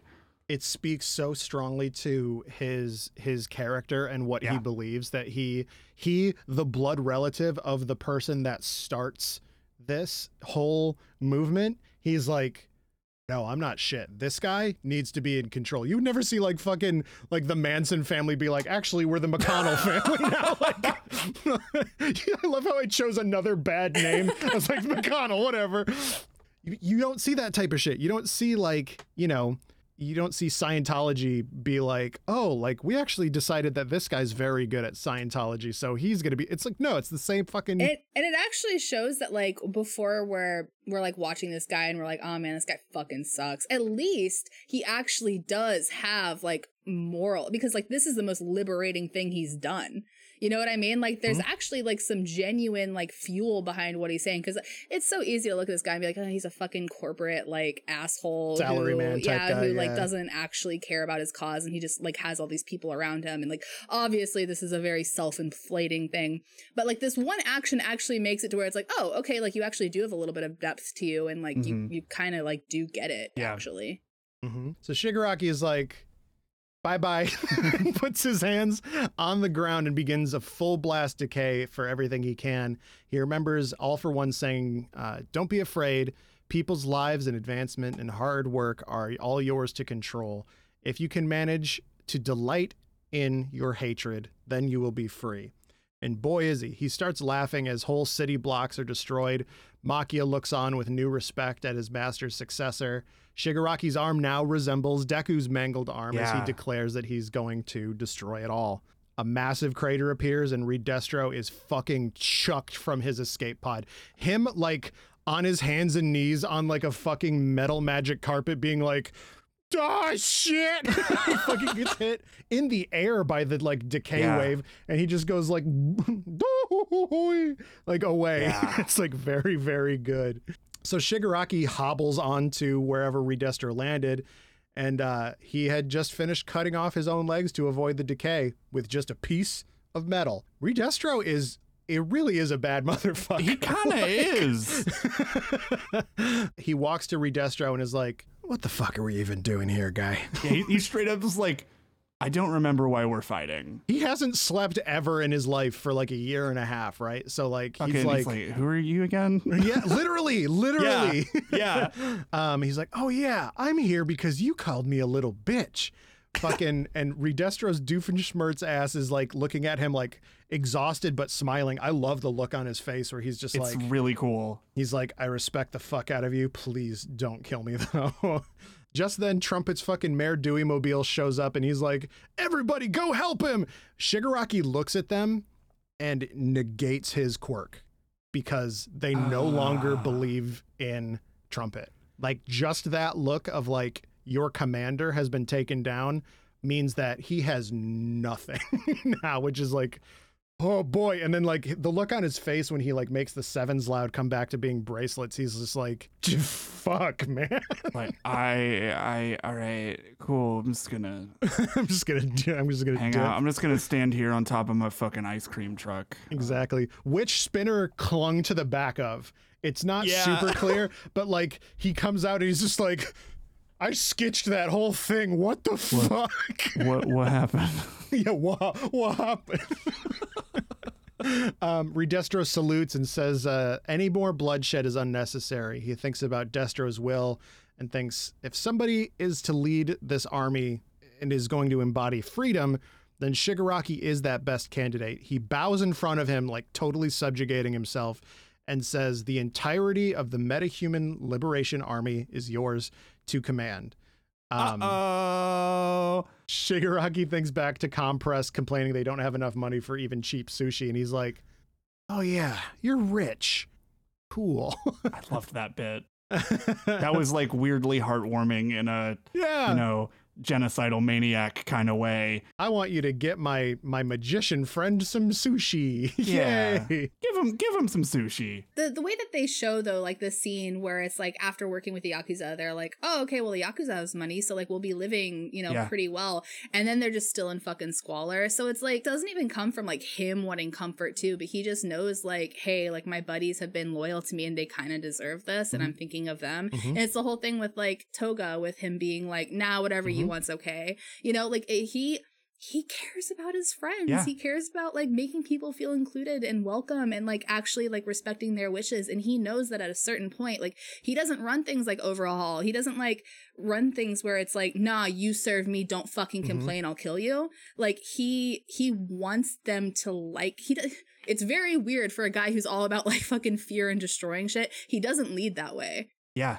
He wants equalization is what he wants, right? Like he wants everybody to be able to do anything that they want. We get a title card 1 week later. We hear Deku's recounting of a fake story that was spread by Feel Good Inc. and the rest of the MLA. The story is that a group of villains used fake info to lure heroes away in order to attack Deka City, since that is the like Detonarat headquarters zone. With no heroes around, the brave, normal, totally not secret army citizens banded together and killed all 20 of the villains that attacked. So do you remember that in the USJ attack, there was a guy with like bullet fingers? And then later on, we see a intro of him being a kid and having that sort of Bakugo-like realization of like, oh shit, I'm fucking so cool. And then immediately it cuts to him at the USJ. He was there and is dead now. So it's such a weird, sad thing of just like, this kid never had a chance in this hero society. Being fucking bullet boy did not work out for him ever. He became a villain, then went to jail, got out, and then was used as a scapegoat for a fake villain attack by real villains on other realer villains. Like, whoops, sorry, bud. Deku says that many saw this event as the reason why people need to be able to use quirks freely, but others say it made the situation worse and the damage worse because there's a giant fucking crater at the beginning, in the middle of the city. At the MLA headquarters, everyone is enjoying sushi except for Dabi, who complains that he and Compress didn't get character development here. Next season, guys. Meanwhile, Twice is mourning Toga, who seems to have died. Oh, he's mourning the fake. Oh. That was so funny. It's oh so my good. God. The real one is A-okay and styling as fuck. Just vibing. Yeah. Twice's voices are getting a little bit worse here, and more fractured, but he's okay. Trumpet and Skeptic come in and gather the League for a presentation. They head down to a hidden bunker beneath the hidden mansion where a big crowd of people are gathered, Makia included. Redestro addresses the crowd of liberation fighters He says the army will now be reborn as he sits in the most extra wheelchair of all time next to a dripped out as fuck Shigaraki. Fuck yeah, The dude. red coat is good. It's real good. Yeah, dude. That dude fly as fuck. He's bandaged up and has like braces on and stuff like that and casts. Doesn't fucking but matter. he still looks like he's at the Met Gala, which is extremely hilarious to me. He looks like what every Bond villain thinks they are. Oh my God. And now he is that. Yeah. Like with his only remaining hand on his face, he says the League and the MLA will unite under a new name. The name was come up with by Redestro and Spinner, which is a really interesting detail. Yeah. Spinner becomes very important in the group going forward. That's cool. That's good. Which is really awesome. They are uniting under a new name, the Paranormal Liberation Front. Yeah. All right. I love that Yeah, name. I think it's great. So fucking cool. Yeah. So cool. Way better than League of Villains. Holy shit. Dude. Yeah, that man. name fucking sucks. He's like, so marketing wise, we decided to do away with the villain angle to make it more inclusive. I loved that little line. Yeah, it's true though. Yeah. Is anybody gonna want to join your 100,000 person army if you were like, we're the Batty Gremlins or whatever? Yeah. Like, no, dude. I am a baddie gremlin, so. True. Time to start a new Final Fantasy 14. Yeah, hell yeah. First name baddie, guild or last name whatever. gremlin. Regardless, though, he says the name is the same as the hand on my face, a mere decoration. From now on, we'll do what we want. I do love that like Shigaraki is so cringe sometimes, and then other times he's just like, it's just a fucking name. Yeah. You know what I mean? Like he's sometimes he's so cool, and then other times he's like bitching about his gamer score. Exactly. Yeah. Yeah. My NFTs are tanking. He doesn't talk like that anymore, though. Shit. Yeah. Now it's just my NFTs are tanking. My NFTs are tanking. Yeah. Redestro is a total bootlicker, brown noser now that he has a boss. And I love that. He's like, very good, Mr. Shigaraki. The like smoke coming off of his hands was so funny. He's just turned into a total yes man and like, Oh, it's so good. To be fair, someone makes you chop your legs off. Yeah. I feel like you gotta kind of know your place. You ever beat someone so bad within an inch of their life that they just become your servant? and it makes sense too, because like plot wise, his purpose has been served. So Yeah. this switch, one, makes sense with him being like the business, like I said, fucking brown noser, fucking bootlicker motherfucker. Just a businessman. And two, like he's done. He doesn't need to do stuff anymore, really. So he's clear to be just in the background now. He's like, hey, do you need me to go like get coffee or like? And he's like leaving. He's like, right away. Can I just like run to the store and pick you up something? Like I got to do something here, bud. Like, It's kind of cool too, seeing like Spinner have a bigger role right after this transition happens, because like it almost kind of feels like him embracing the idea of like, some people actually are just followers, and like maybe I need to know my role in all of this. I think it is also cool that he introduced like his lieutenants, but like didn't do it individually. It was just everybody all at once because they were just all like on the same equal footing. So Shigaraki talks to the doctor via communicator in his remaining hand and says that since Makia listened to him, it's time for that power that he promised. Episode 113, the final episode that we're going to be covering until season 6 comes out, obviously. The High Deep Blue Sky. Weirdly, this episode was more emotional to me, and we'll get into that later. Okay, all than the right. other ones. Hawks recognizes, shit, it's too late now. I can't stop the League from within. He's like, why did I fucking kill Genist? He remembers showing Dobby the body of Best Genist, and Dobby's like, I don't really even care if it's him or not, but you killed somebody, so cool. Which is like extremely funny. I just love how detached Dobby is about everything. He's just like, whenever he sees somebody die, he's like, gross. Whatever. Hawks notes that Shigaraki now has the same power, if not more so, than a hero agency on his side. Probably, I'd argue, like way more. Way more. So much more. Just not even a question. Shout out to literal Raven from the Teen Titans in the crowd. I don't know if either of you guys noticed it, but Oh, I didn't see that. Yeah. I didn't see that either. They have fun with their crowd shots. Yeah. Hawks and Dobby talk a bit and tells, he's like, hey, introduce me to everyone. From here, the earlier part of the season plays out. The book, the code, Endeavor, the kids being forced into work studies, all that. In the manga, it plays out from here. From here, it goes to the Endeavor agency arc after this. I think this switch is extremely much better because for me, it plays up the like mystery of what's going to happen more, rather than dealing with a situation we already know is coming. That's my opinion. There are other differing opinions on that, but I do like this. I liked ending it with My Villain Academia because, as we'll see at the very end here, it really leaves it in our mind of like what's at stake and who they're fighting. It's not like this stuff with the villains happens and then we don't hear about it for the rest of the season. You know what I mean? I think this is, I mean, also just from like a show structure standpoint, I think like this is definitely a better closer. Yes. It sets the tone a little bit better going out of the season. Yeah. Yeah, I will say, talking to all of my manga current friends who, whenever this season started, they were kind of a bit like, what the fuck? Because it was out of order. As someone who did not read the manga and is just watching along, for me, this order felt really natural and good. And I know, like, so Andrew, my husband, he is also manga current, and like we haven't had like a whole like discussion about it, but like from my understanding, he likes this restructure too, and like he thinks that it makes sense and like works better. There is a trap that a lot of manga current people get into where pretty much no matter what happens, the anime is going to be trash comparatively when it's not treated as an adaptation of an original work. It's treated as like, they didn't do the manga right. It's like, it's not the manga. It's not. Yeah. It's going to be different. And even though you may be used to anime sticking close to manga a lot, there's no fucking disclaimer at the front that says we're trying to do the manga exactly. Yeah, I think that's true with like every adaptation of anything, honestly. Have you seen The Shining?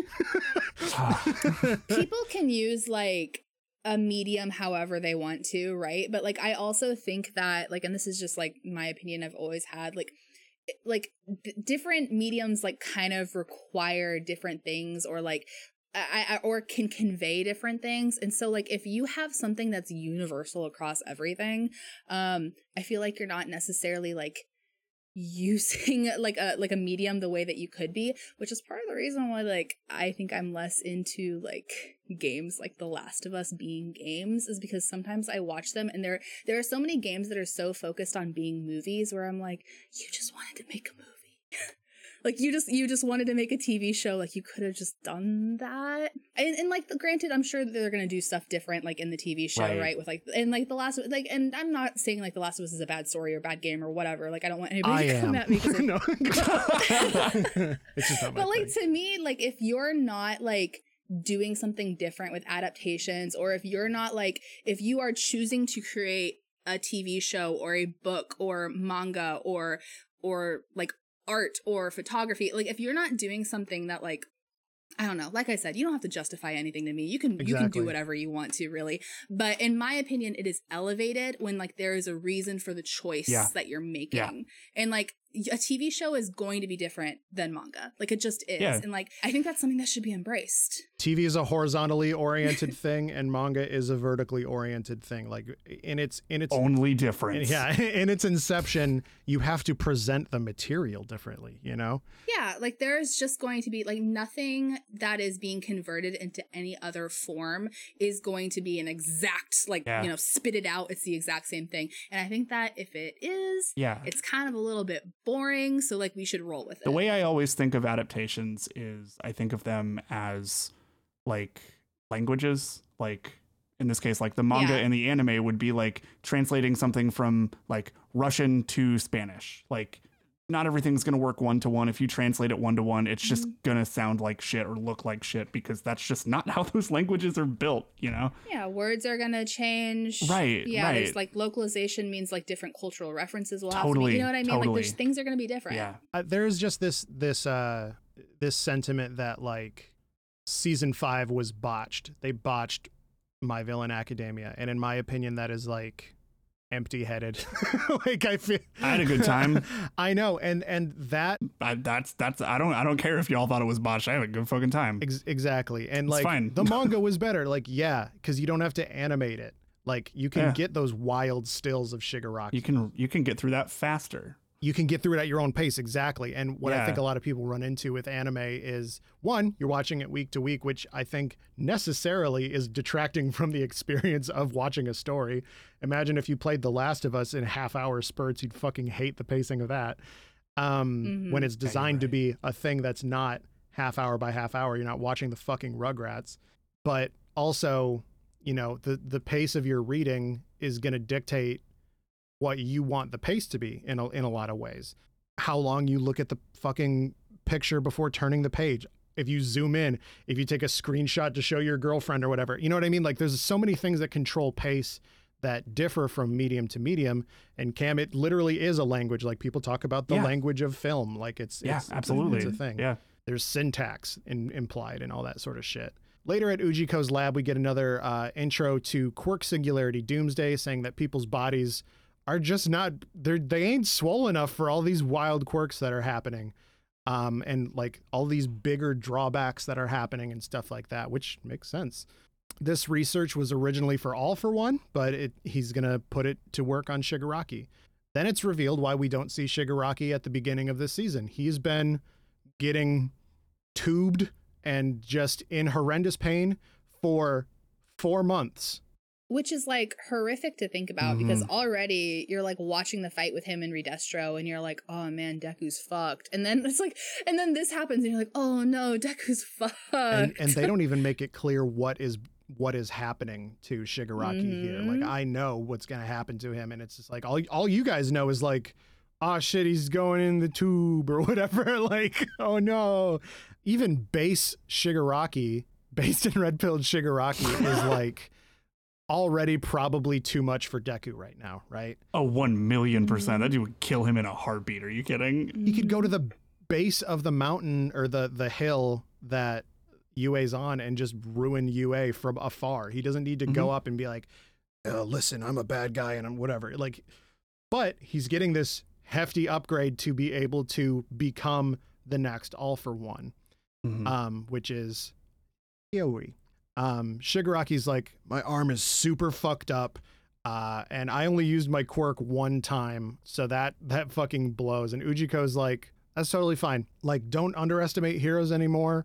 And after this upgrade, you're gonna be good to fucking go. You're gonna be able to take one for all even. And he's like, oh shit, really? And he's like, yeah, I don't know what that means yet, but I do believe it. But the two are going to be clashing, and until we see that happen, this is where we leave Shigaraki for now. Hey, the intro is fixed. It like weirdly gave me butterflies to see like, yeah, it says my hero, dude. Yeah, fucking vibing, love the fucking song, dude. Yeah. But then we get one of my other favorite songs, ironically, motherfucking Superstar, because God, yeah, what a song to drive home how like back with the goofy old boys we are. Yeah, but also we say fuck now, except we don't. It was censored out, but you know, we thought about saying fuck. So it's time for us to get back to the day of the symbol of sweets thing, right? All Might teaching the kids while Aizawa and Mike are off having like just maybe the second worst day of their life. Just a real bad time. Fucking the shit Present Mike was saying. We'll get to that. Dude. We'll get to that. That's a lot. The kids are showing off their new moves and everything that they've learned, and we're basically getting a catch up. I thought that this was going to be the first episode of next season where, you know, you always have a reintroduction. It had that feeling a little bit. So Aoyama has Naval Saber, which is very good. Kaminari is like, oh, I want a sword. It's like, shut up about the sword. You're so dumb. Hagakure is able to bend light, which rules. It can go through her, like further adding to the vibe of like, she doesn't turn her body invisible. She just just refracts all the light around her, and she just invisible. There's you can't turn it off. That's so cool. As far as I know, that is the case. And Mina, who has a new move, Acid Man. Yeah. It's so good. Acid Man.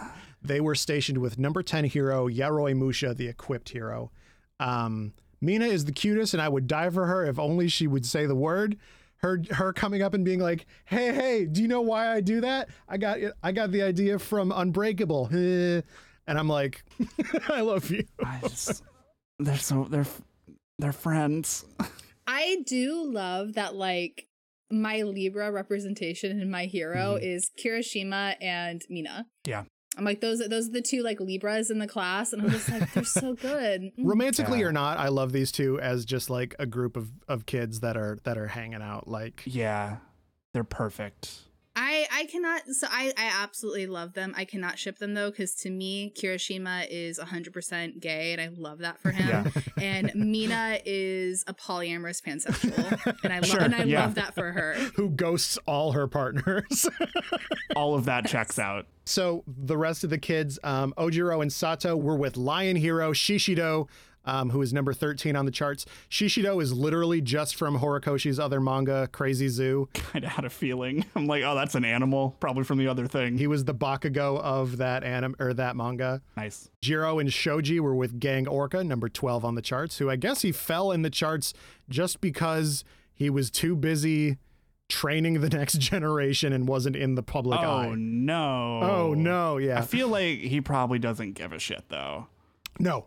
Yeah. When you're like number 6 listed under like heroes that look like villains, I would probably be like, fuck you, dude. I also feel like top 20 and up, pretty good place to be just anyway. And also, I really just don't think Gang Orca gives a shit about where he's ranked.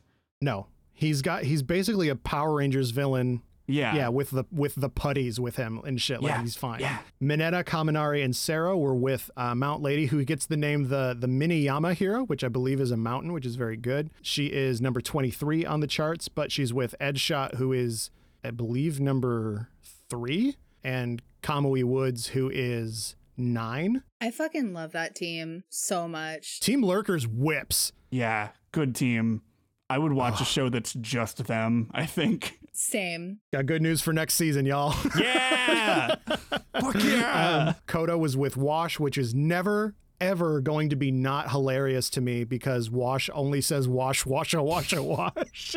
And Koda's whole thing is talking. He wants to learn how to speak more effectively to animals. God, it's so funny. And Manga Fukudashi is also with him on that too, which is like just extremely good. That's really funny. Tokiyami is with Hawks, number 2, but Hawks isn't there because he's busy doing big spy stuff. Kirishima was with Fat Gum, who is number 58, a good respectable 58. Momo was with a hero called Majestic, who we never get a ranking for, but he's in like the 20s-ish. We see him in the third movie. Majestic whips ass. He looks like if Mr. Compress smoked a lot of weed. I know who you're talking about. Okay, cool. Yeah. Yeah. I'm like, hey, is that no. Okay. His quirk is that he can like make flying discs, basically. Yes. Okay. Yes. The third movie was really good at showing you like, here's all these cool pros that you kind of might know. I love that. And of course, Bakugo, Shoto, and Deku were with Endeavor, number 1. I like in Japanese and English, just present Mike just being like, number 1. I'm like, yay! Even though I'm like, I don't care. We knew this, but yeah. I knew that they were with number 1, but it's just like, he's like, number 1. I'm like, wee! Like, I'm very excited about it. All Might watches the kids, especially Deku, and thinks about all that's happened until now. Almost like it's a season finale. What the fuck? What? He says, you don't look back at me anymore, and you don't have to look back anymore. EK Shonen, or go ahead, kid. That shit made me cry today. It's good. It was really good. It like I was already, my emotions were super fucking high. Yeah. And like that line and then the ending bit that we'll get to in a second with Aizawa and All Might, both of those wrecked me further. And I was like, this show, like I gotta fucking get it together. I gotta record a podcast. Yeah. No, that's why you were like, I'm gonna be a little bit late. I'm like, don't take your time. Don't worry bud. about it. I had to go play Loop Hero anyway, so if you didn't call it, I was gonna call it. Dude, I like woke up and I told both Nate and Cam this. Like, I woke up way later than I wanted to, and I like immediately texted our little group chat, and I was like, oh shit, I gotta watch the episodes. I'm gonna be like 30 minutes late. Give me a second, I'm gonna go. And so I drag myself like half asleep and like get on the couch and start watching these, and I'm just like, it was way too early for me to process these emotions. Yeah. That's why. Yeah, I wanted to be like, if we weren't on kind of a tight schedule, I would have been like, listen, dude, next week or whatever. But Cam's moving, a bunch of stuff is happening, so it's like, dude, I finished these episodes and then I'm like, okay, well, I need to go work out now. And so I was just like doing Ring Fit. But like in the back of my mind, I was like that fucking gif of that girl dancing, but like bawling her eyes out. That was me. Just like pushing the ring together, but you can't quite get it. Let me tell you, squats hit different whenever you're emotional.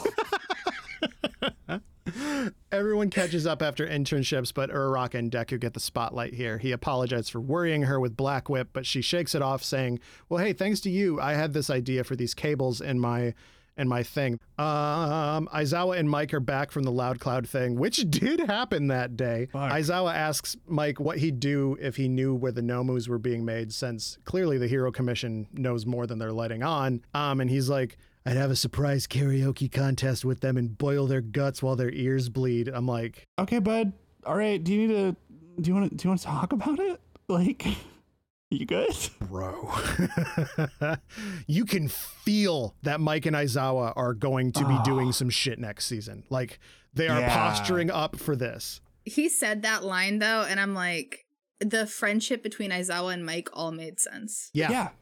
I mean, I got it anyway, but he said that, and it's just like, because it truly is, like, you always see, like, the really happy, bubbly person with, like, the fucking, like, dark, angsty, whatever, and then, like, something happens, and you see, like, and you know, like, shit's real when, like, the bubbly person is, like, fucking, like, saying that stuff, and you're just like, okay, I get it. And, like, the way that he said that, just so matter-of-factly, that fucker meant it. He had it in the clip to say, like, yeah. He would do that right now. Though, like, something that I love is that Aizawa, like, has no reaction to it, where it's just like, okay, you know that these two have, like, gotten drunk before and, like, had these conversations, and Aizawa knows that Mike's a little fucking weird. Yeah, that was too specific to be made up. So a problem with Eri interrupts the conversation here. Aizawa rushes to her to deactivate her quirk. Her horn has gotten much bigger since the last time we saw her. Interestingly, she says that her horn itches. Shigaraki is a lot like Eri. We talked about this before. A quirk no one knew about manifested and caused her family to die or separate, and now she's a rescued, happy little candy apple girl, whereas Shigaraki looks like he's allergic to knowing what a shower is. They could have ended up the same way, or, alternatively... If anything, her power might be more destructive. Literally, yeah. Yeah. And it's definitely more philosophically scary. Horrifying on, like, a cosmic level. Mm-hmm.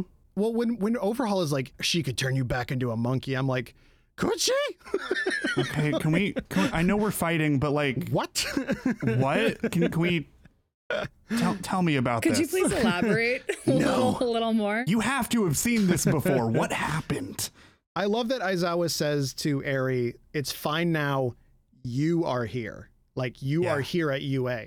Like, that's big brain shit of just like, it's fine now, not because I am here, but you're with us. I'm like... Thanks, Aizawa, for listening to the podcast. Yeah. Friend of the show. Friend of the show. Jess wishes. In what I guess has always been called the nap room, which is very funny to me. Deku and Bakugo are meeting with All Might. He couldn't get info on everyone that was a previous holder, since the early days were a total fucking shit zone. But he does have a lot. He knows 5 of the 7 quirks and the info on their users. 2 of these are Black Whip and One for All, of course. But the others are honestly not all that interesting, says Bakugo. And that's because the holders of this power weren't fucking chosen ones or anything. They just happened to be there when the power needed to be passed on. And because of All for One, they all died before the age of 40. And even the one that I know that got to the age of 40, he was an outlier. So All Might is the oldest by far, because he had the power for maybe 40 years himself. And he is the only living member here, and he has an idea of what Deku needs to try and manifest next. His master, Nana Shimura, 7th wielder of One for All's quirk, Float. Cam is touching his face. Dramatic parallels. Yeah. I wonder why they spent the last 2 episodes telling us that Shigaraki is related to her. Yeah. Wow. I fucking love Bakugo's reaction. It's so to this, good. though. Like on a lighter note, like just him being like that shit was hilarious. It was so good. Bakugo's fucking incredible in this episode. They're both hilarious, the sub and the dub. I like the Japanese even a little bit more because he leans in and goes, ha ha! It's so cartoony. He's like, I can already fly. I've been doing this since I was 5. I flew out the pussy, dude. Fuck you. So while you're at fucking Weenie Hut Jr., I'm going to be getting better and you're going to fucking die. QED, he says. Yeah. I do love too, though, that like Deku is getting a little bit better at like having conversations with Bakugo and like standing up for himself, because he didn't just like shut up and he was like, no, I'm gonna do a good job too. They're like developing a relationship, which is really great. He's like, no, I'm gonna get better and fight you and be better than you. There's way more of a respect of each other there than there used to be, and that's really cool. Cliff here rules, though. He's like, die. And then Deku's like, you got to really stop saying that. And he's like, die. You need to stop telling me to die, buddy. Like the 2-syllable die is so good. I love my children, my sons. It's like so good to have them back. Yeah. Later that night, Deku and Bakugo arrive at the semester end hot pot. Shoto can't chop onions to save his fucking life, and Bakugo is like, you shame your sister. Like, it's just nice to be with these kids again and see him smile.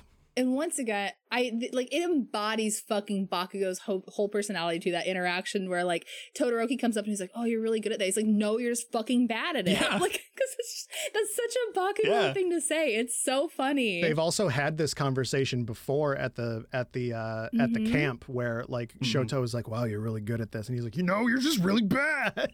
Yeah, it's so funny because that's just like really his whole thing. Yeah. Like even with Deku too, it's like he's not like he is like Bakugo's. He's a shit starter. He's a little bit of a punk. He's a bully, But like that really is his like guiding philosophy though, right? Is he just like wants people to be competent. Yeah. And he gets frustrated like being around people who aren't. He doesn't care about niceties or like taking up time with just like trying to get in someone's good graces. He's just like, fucking get better, dude. What the fuck are you doing? Well, like that's his whole frustration in the last scene too with like All Might and Deku is he's just like, y'all need to stop like just fucking sitting here with your notebooks taking notes about other people and like yeah in the nap room, and like you need to like get your shit together. He's like, I'm so tired of the time that you are wasting, which it's like not necessarily wrong. After these last 2 episodes, I really fucking needed everybody just having some hot pot together. Yeah, dude, I just needed that. This shit made me want to order pho so bad. No fucking kidding. Yeah. But yeah, no, here's where I start to get a little bit sappy here. Deku thinks about everything he's been through till now, and much like myself, writing and then, voicing this right now, he reflects on the people that he gets to spend time with and how they've changed his life for the better, how he couldn't imagine having the support system that he does, and just how happy he is to be part of it all. And he and I both say, I'm so blessed. And in Japanese, he says, I'm too blessed, which is an interesting distinction. It's wild to know that this is the last episode of this show in this format for at least a year. Yeah. And like Deku's journey, I feel like this is barely just started, but here we are. We're out of episodes. Things move fast, and I'm sure that I've missed my fair share of people asking me to pass Ponzu. But, while I've been working hard to make this show the best thing that it can be and make it easier for the co-hosts to just simply watch the show and then show up. Nate, I've already cried like 6 times today. I know what you're doing. Don't push it.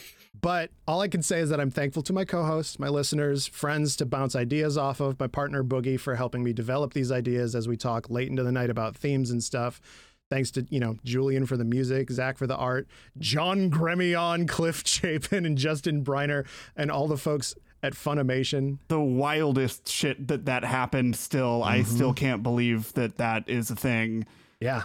And, obviously to My Hero Academia for giving me the inspiration to get the ball rolling on this project that has been my baby for about 2 years since its inception in May 2020. I had the talk with Cam about doing this show long before any of y'all heard about this. We talked about this like almost immediately after starting our first show, which became Video Game Robot Show. Mm-hmm. Like not even a fucking week or two. Yep. However, this episode and its emotional resonance aren't done yet. Yeah, let's just keep fucking kicking us while we're down. Let's just keep going. I know. Aizawa goes outside to find All Might contemplating the night sky. Aizawa has a message from Sukauchi that All Might's meeting with Stain is going to have to be delayed till later. And I'm sure both of you were like, oh, I hadn't even thought about the possibility of them talking. I completely forgot that Stain was alive. Yeah. I was about to say the exact same, but I forgot that Stain was alive. Because he looked dead as fuck. In the manga, there's one panel of showing him in Tartarus, which I think does a lot of legwork for that. Sure, yeah. Like, no news gets into Tartarus. So Stain doesn't know about All Might's shit. Stain doesn't know about Small Might.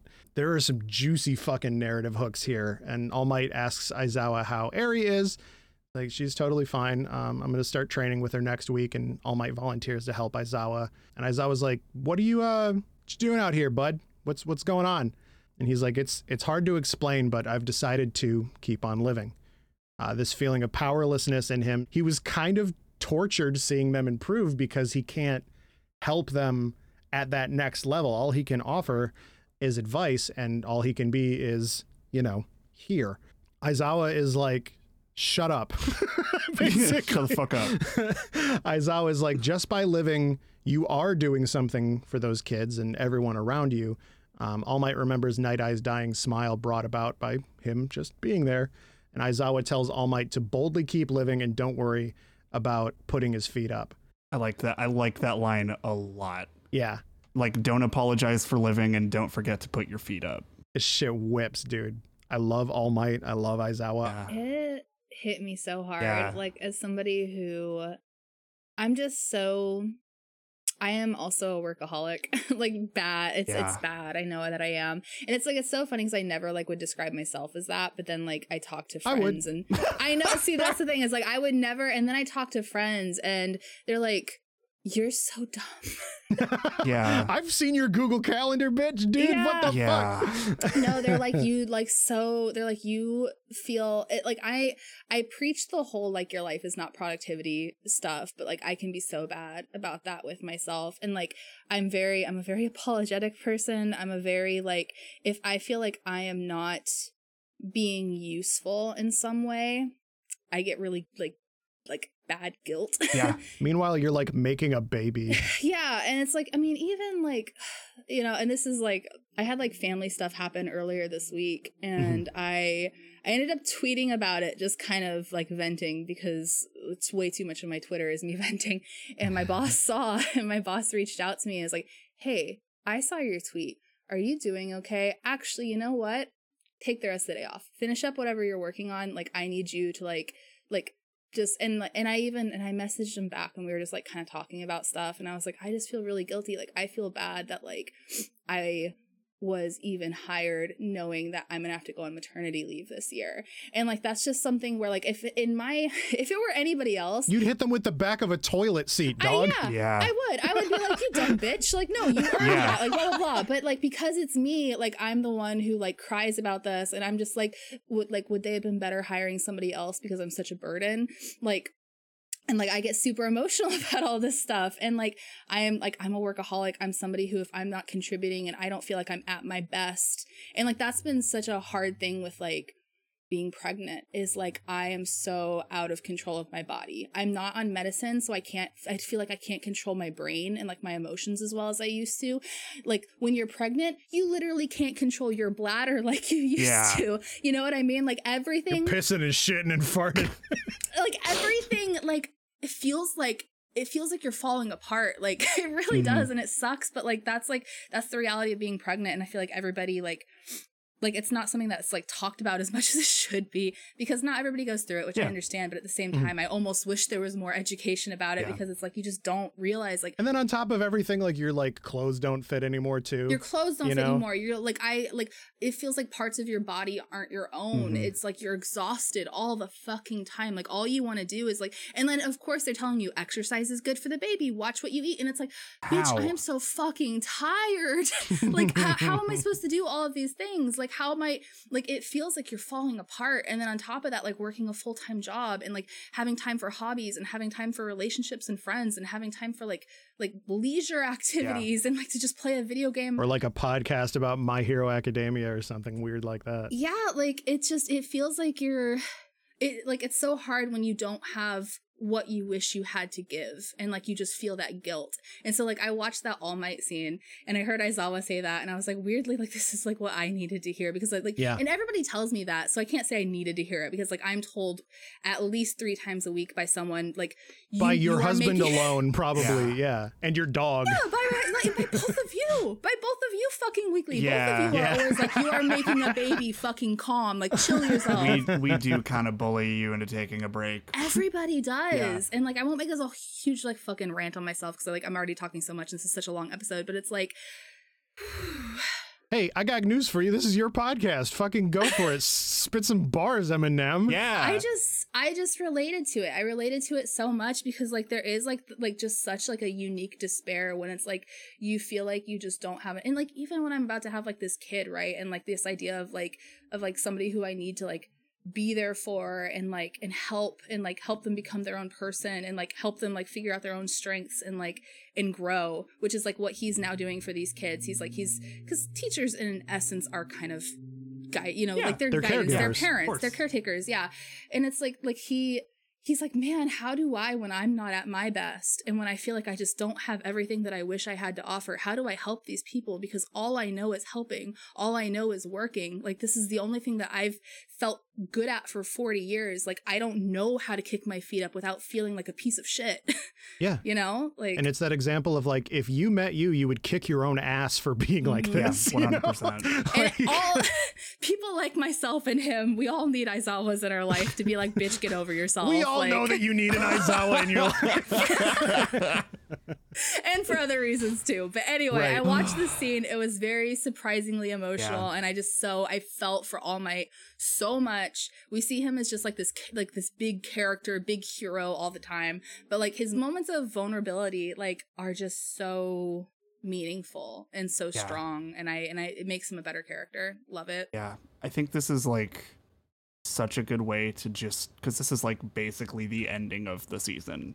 Yeah. It's like this conversation, and it's just like such a good just like little like drop note to just kind of end it on. Yeah, it's such a good moment. Like, scenes from this are the background on my girlfriend's phone, like, and not just because thirsting for Aizawa, but like Toshinori Yagi is like the best character in fiction. Just a good boy. Just a good boy. Like, it's extremely good. And so one more extremely emotional thing before we head out. Fucking line them up. Let's go.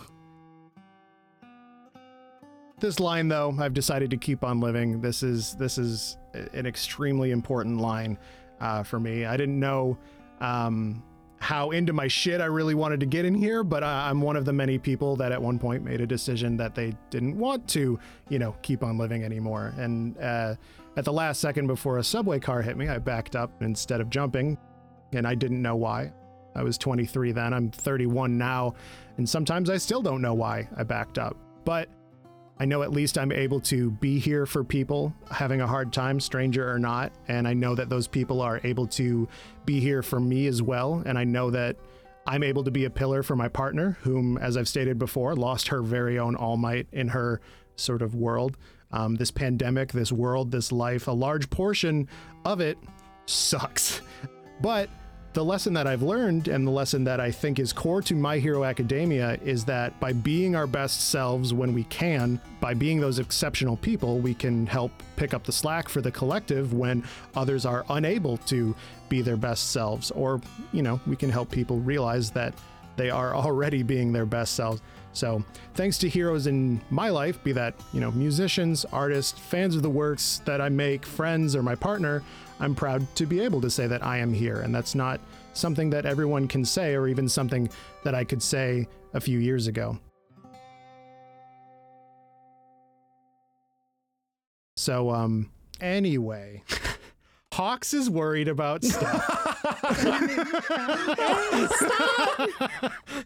I haven't even been on camera the last couple times because I've looked so bad, but today I was like, fuck it, Which is incorrect. I want you guys to know, Jess is like, oh, I look so bad. No. Certifiably untrue. Yeah. But today I was like, fuck it, I'm just gonna be on camera because I feel bad, even though my hair is, anyway. But oh my god, y'all have seen my eyes fucking do the thing where they just turn into little, I look like a fucking drawing myself and they get all red and I'm just like, don't fucking cry. I'm happy that you're here, Nate, and I'm happy we do this podcast, and yeah, that's all. You're all right. Time to mute my mic and hide. So like I said, anyways, Hawks is worried about the future and is sad that he may be too late to stop things. X Day is approaching. It's just like, all right, you don't need to brand it, buddy. X gonna give it to you. Oh my god. He has no idea who the backer is here, but he knows that the hospital clue is important. And at that very same hospital, Dr. Ujiko tells a nurse that his research is nearly complete. All he needs now is to wait for the finishing touches. Post-credits. It's spring. Hawks said that by the time the cherry blossoms bloom again, he hopes that we'll all be smiling, and we'll see about that next season.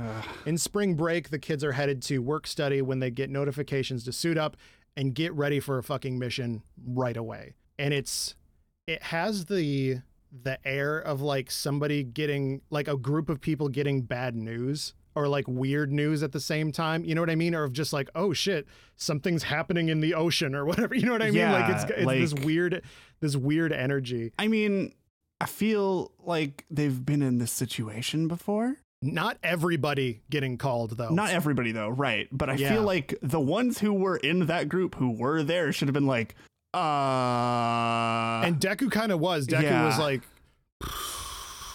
shit. Yeah. Oh, fuck. Okay. All right. I better get my big punch gloves ready. Exactly. At the All Might statue in Camino, a young kid named Dai with an Endeavor plush is asked by his mom if he's ready for first grade. I just love that he's just like, That was so fucking cute. Yeah. I also love the touch of people are buying Endeavor merch. Yeah. Mm-hmm. And he was looking up at the fist whenever he said that. Oh, it's so good. I love the music in the background too. In Jakku City, the location of the hospital, Burnin tells the kids that the heroes are waiting to storm the hospital and evacuate the citizens from the city. The League, now the Paranormal Liberation Front, is about to clash with Hero Society, and the resulting conflict will leave both sides with deaths, injuries, successes, and failures. Everything so far has been leading up to this. And next time, when you hear an actual episode of this podcast talking about episodes of My Hero Academia, we will be in the thing that I have been looming over our heads the entire time. It's time for the war arc. Yeah, no, whenever they were setting this up, I'm just like, this seems like the start of a war arc. What are we, some kind of war Exactly. arc? The hell are we, some kind of My Hero Academia? Yeah, guys, I'm ragging on myself for saying favorite so much, but the war arc is the best part of My Hero Academia, hands down. I've heard that from manga readers that it's just fantastic. I'm really excited. I'm also scared, but I'm ready to get hurt. Yes. But in a year or however long it takes. There's a pandemic going on. Take your time. Yeah. Exactly. We'll be here. It's fine. I'm so excited. It's going to be good. Yeah. And it's I think that the structure of this season that we just talked about was actually really excellent in terms of heroes. This is everybody you need to know from the hero side, and now we're gonna go into villains, and now we're gonna wrap it up in a bow and go back to the people that you know, and then we're going into this because this is I mean, I don't know, but it seems like it's going to be a very it seems weird saying character driven. The entire show's fucking character driven, but it's just like, you know, all of the players intimately now, you know, like all of the backstories that you need to know. And like, now it's time to watch all of these people who like you have, like, I don't know, like, I don't think that you can watch the My Villain stuff and not have sympathy and understanding for like all of these people. You know, so like it's going to be an interesting clash. If anybody listening knows about the Marineford arc in One Piece, it was like halfway through the manga, literally everybody shows up and there's a big fight between dead ass everybody that we know the name of, and maybe one person will show up for 5 seconds and you'll be like, oh, and then you know, they do their thing and then that's all you see from them, but you're just like, fuck, that was Mirko or whatever. But it's going to be very good. Yeah. So anime good? That's fine. I think anime great today. I'm so excited to not have to open this now 282 page document. Oh God, I can't wait. Attack on Titan's probably gonna be worse. I don't know. Less episodes. There will be less episodes. I quit taking notes on this show like 3/4 of the way through the first season. Yes, yeah. And if my memory was an absolute dog shit, and I needed to say my dumb shit, you know, all the time, I wouldn't have taken notes either. But so everyone, thank you so much for listening to today's episode of The Big Three. Next time we're going to be talking about the second movie, which is Heroes Rising. Yeah. I fucking love that movie. I have not seen it. I think it's my favorite one, even if there were like, there's like a couple, I think I've talked about this before in the show, and there's like a little bit of stuff I would tweak about it, but I love this. I'm very excited to watch that one with y'all and just see it again in general because I love it so much. If you liked these episodes or think that we missed something, hit us up at the Big 3 MHA on Twitter or check out our Discord link in the description. And if you want to rate this podcast 5 stars on either Apple Podcasts or Spotify now and upload a 5-star review screenshot to the hashtag Big Wet Sloppy Kiss, we'll give you a little shout out. Nate will open mouth Big Wet Sloppy Kiss you over Twitter. You want to taste these canker sores? Oh, Jesus fucking Christ, Nate. You want to taste what these tonsils is like, dog? So I gotta go. I want to fucking die. I don't know why I have like a Jersey accent whenever I say anything. You want to fucking deep throat me? Anyway. God. Check out somegoodshows.biz for more good shows like this one. More of just bits like that, I guess. Honestly, yes. Our show art is by Zach Russell. You can find their work at Cavity Crew. I just got the final artwork for the Attack on Titan series because there will be multiple art things for that. Mm-hmm. Very good. It's very good. Our music is by Julian V. Their work can be found at JulesVZ. And with that, I can be found at Victory Position on Twitter. I can no longer be found. I'm too sad. But my Twitter handle is at A Wild Jessachu. I can be found at the Camden. And this has been The Big Three. Peach.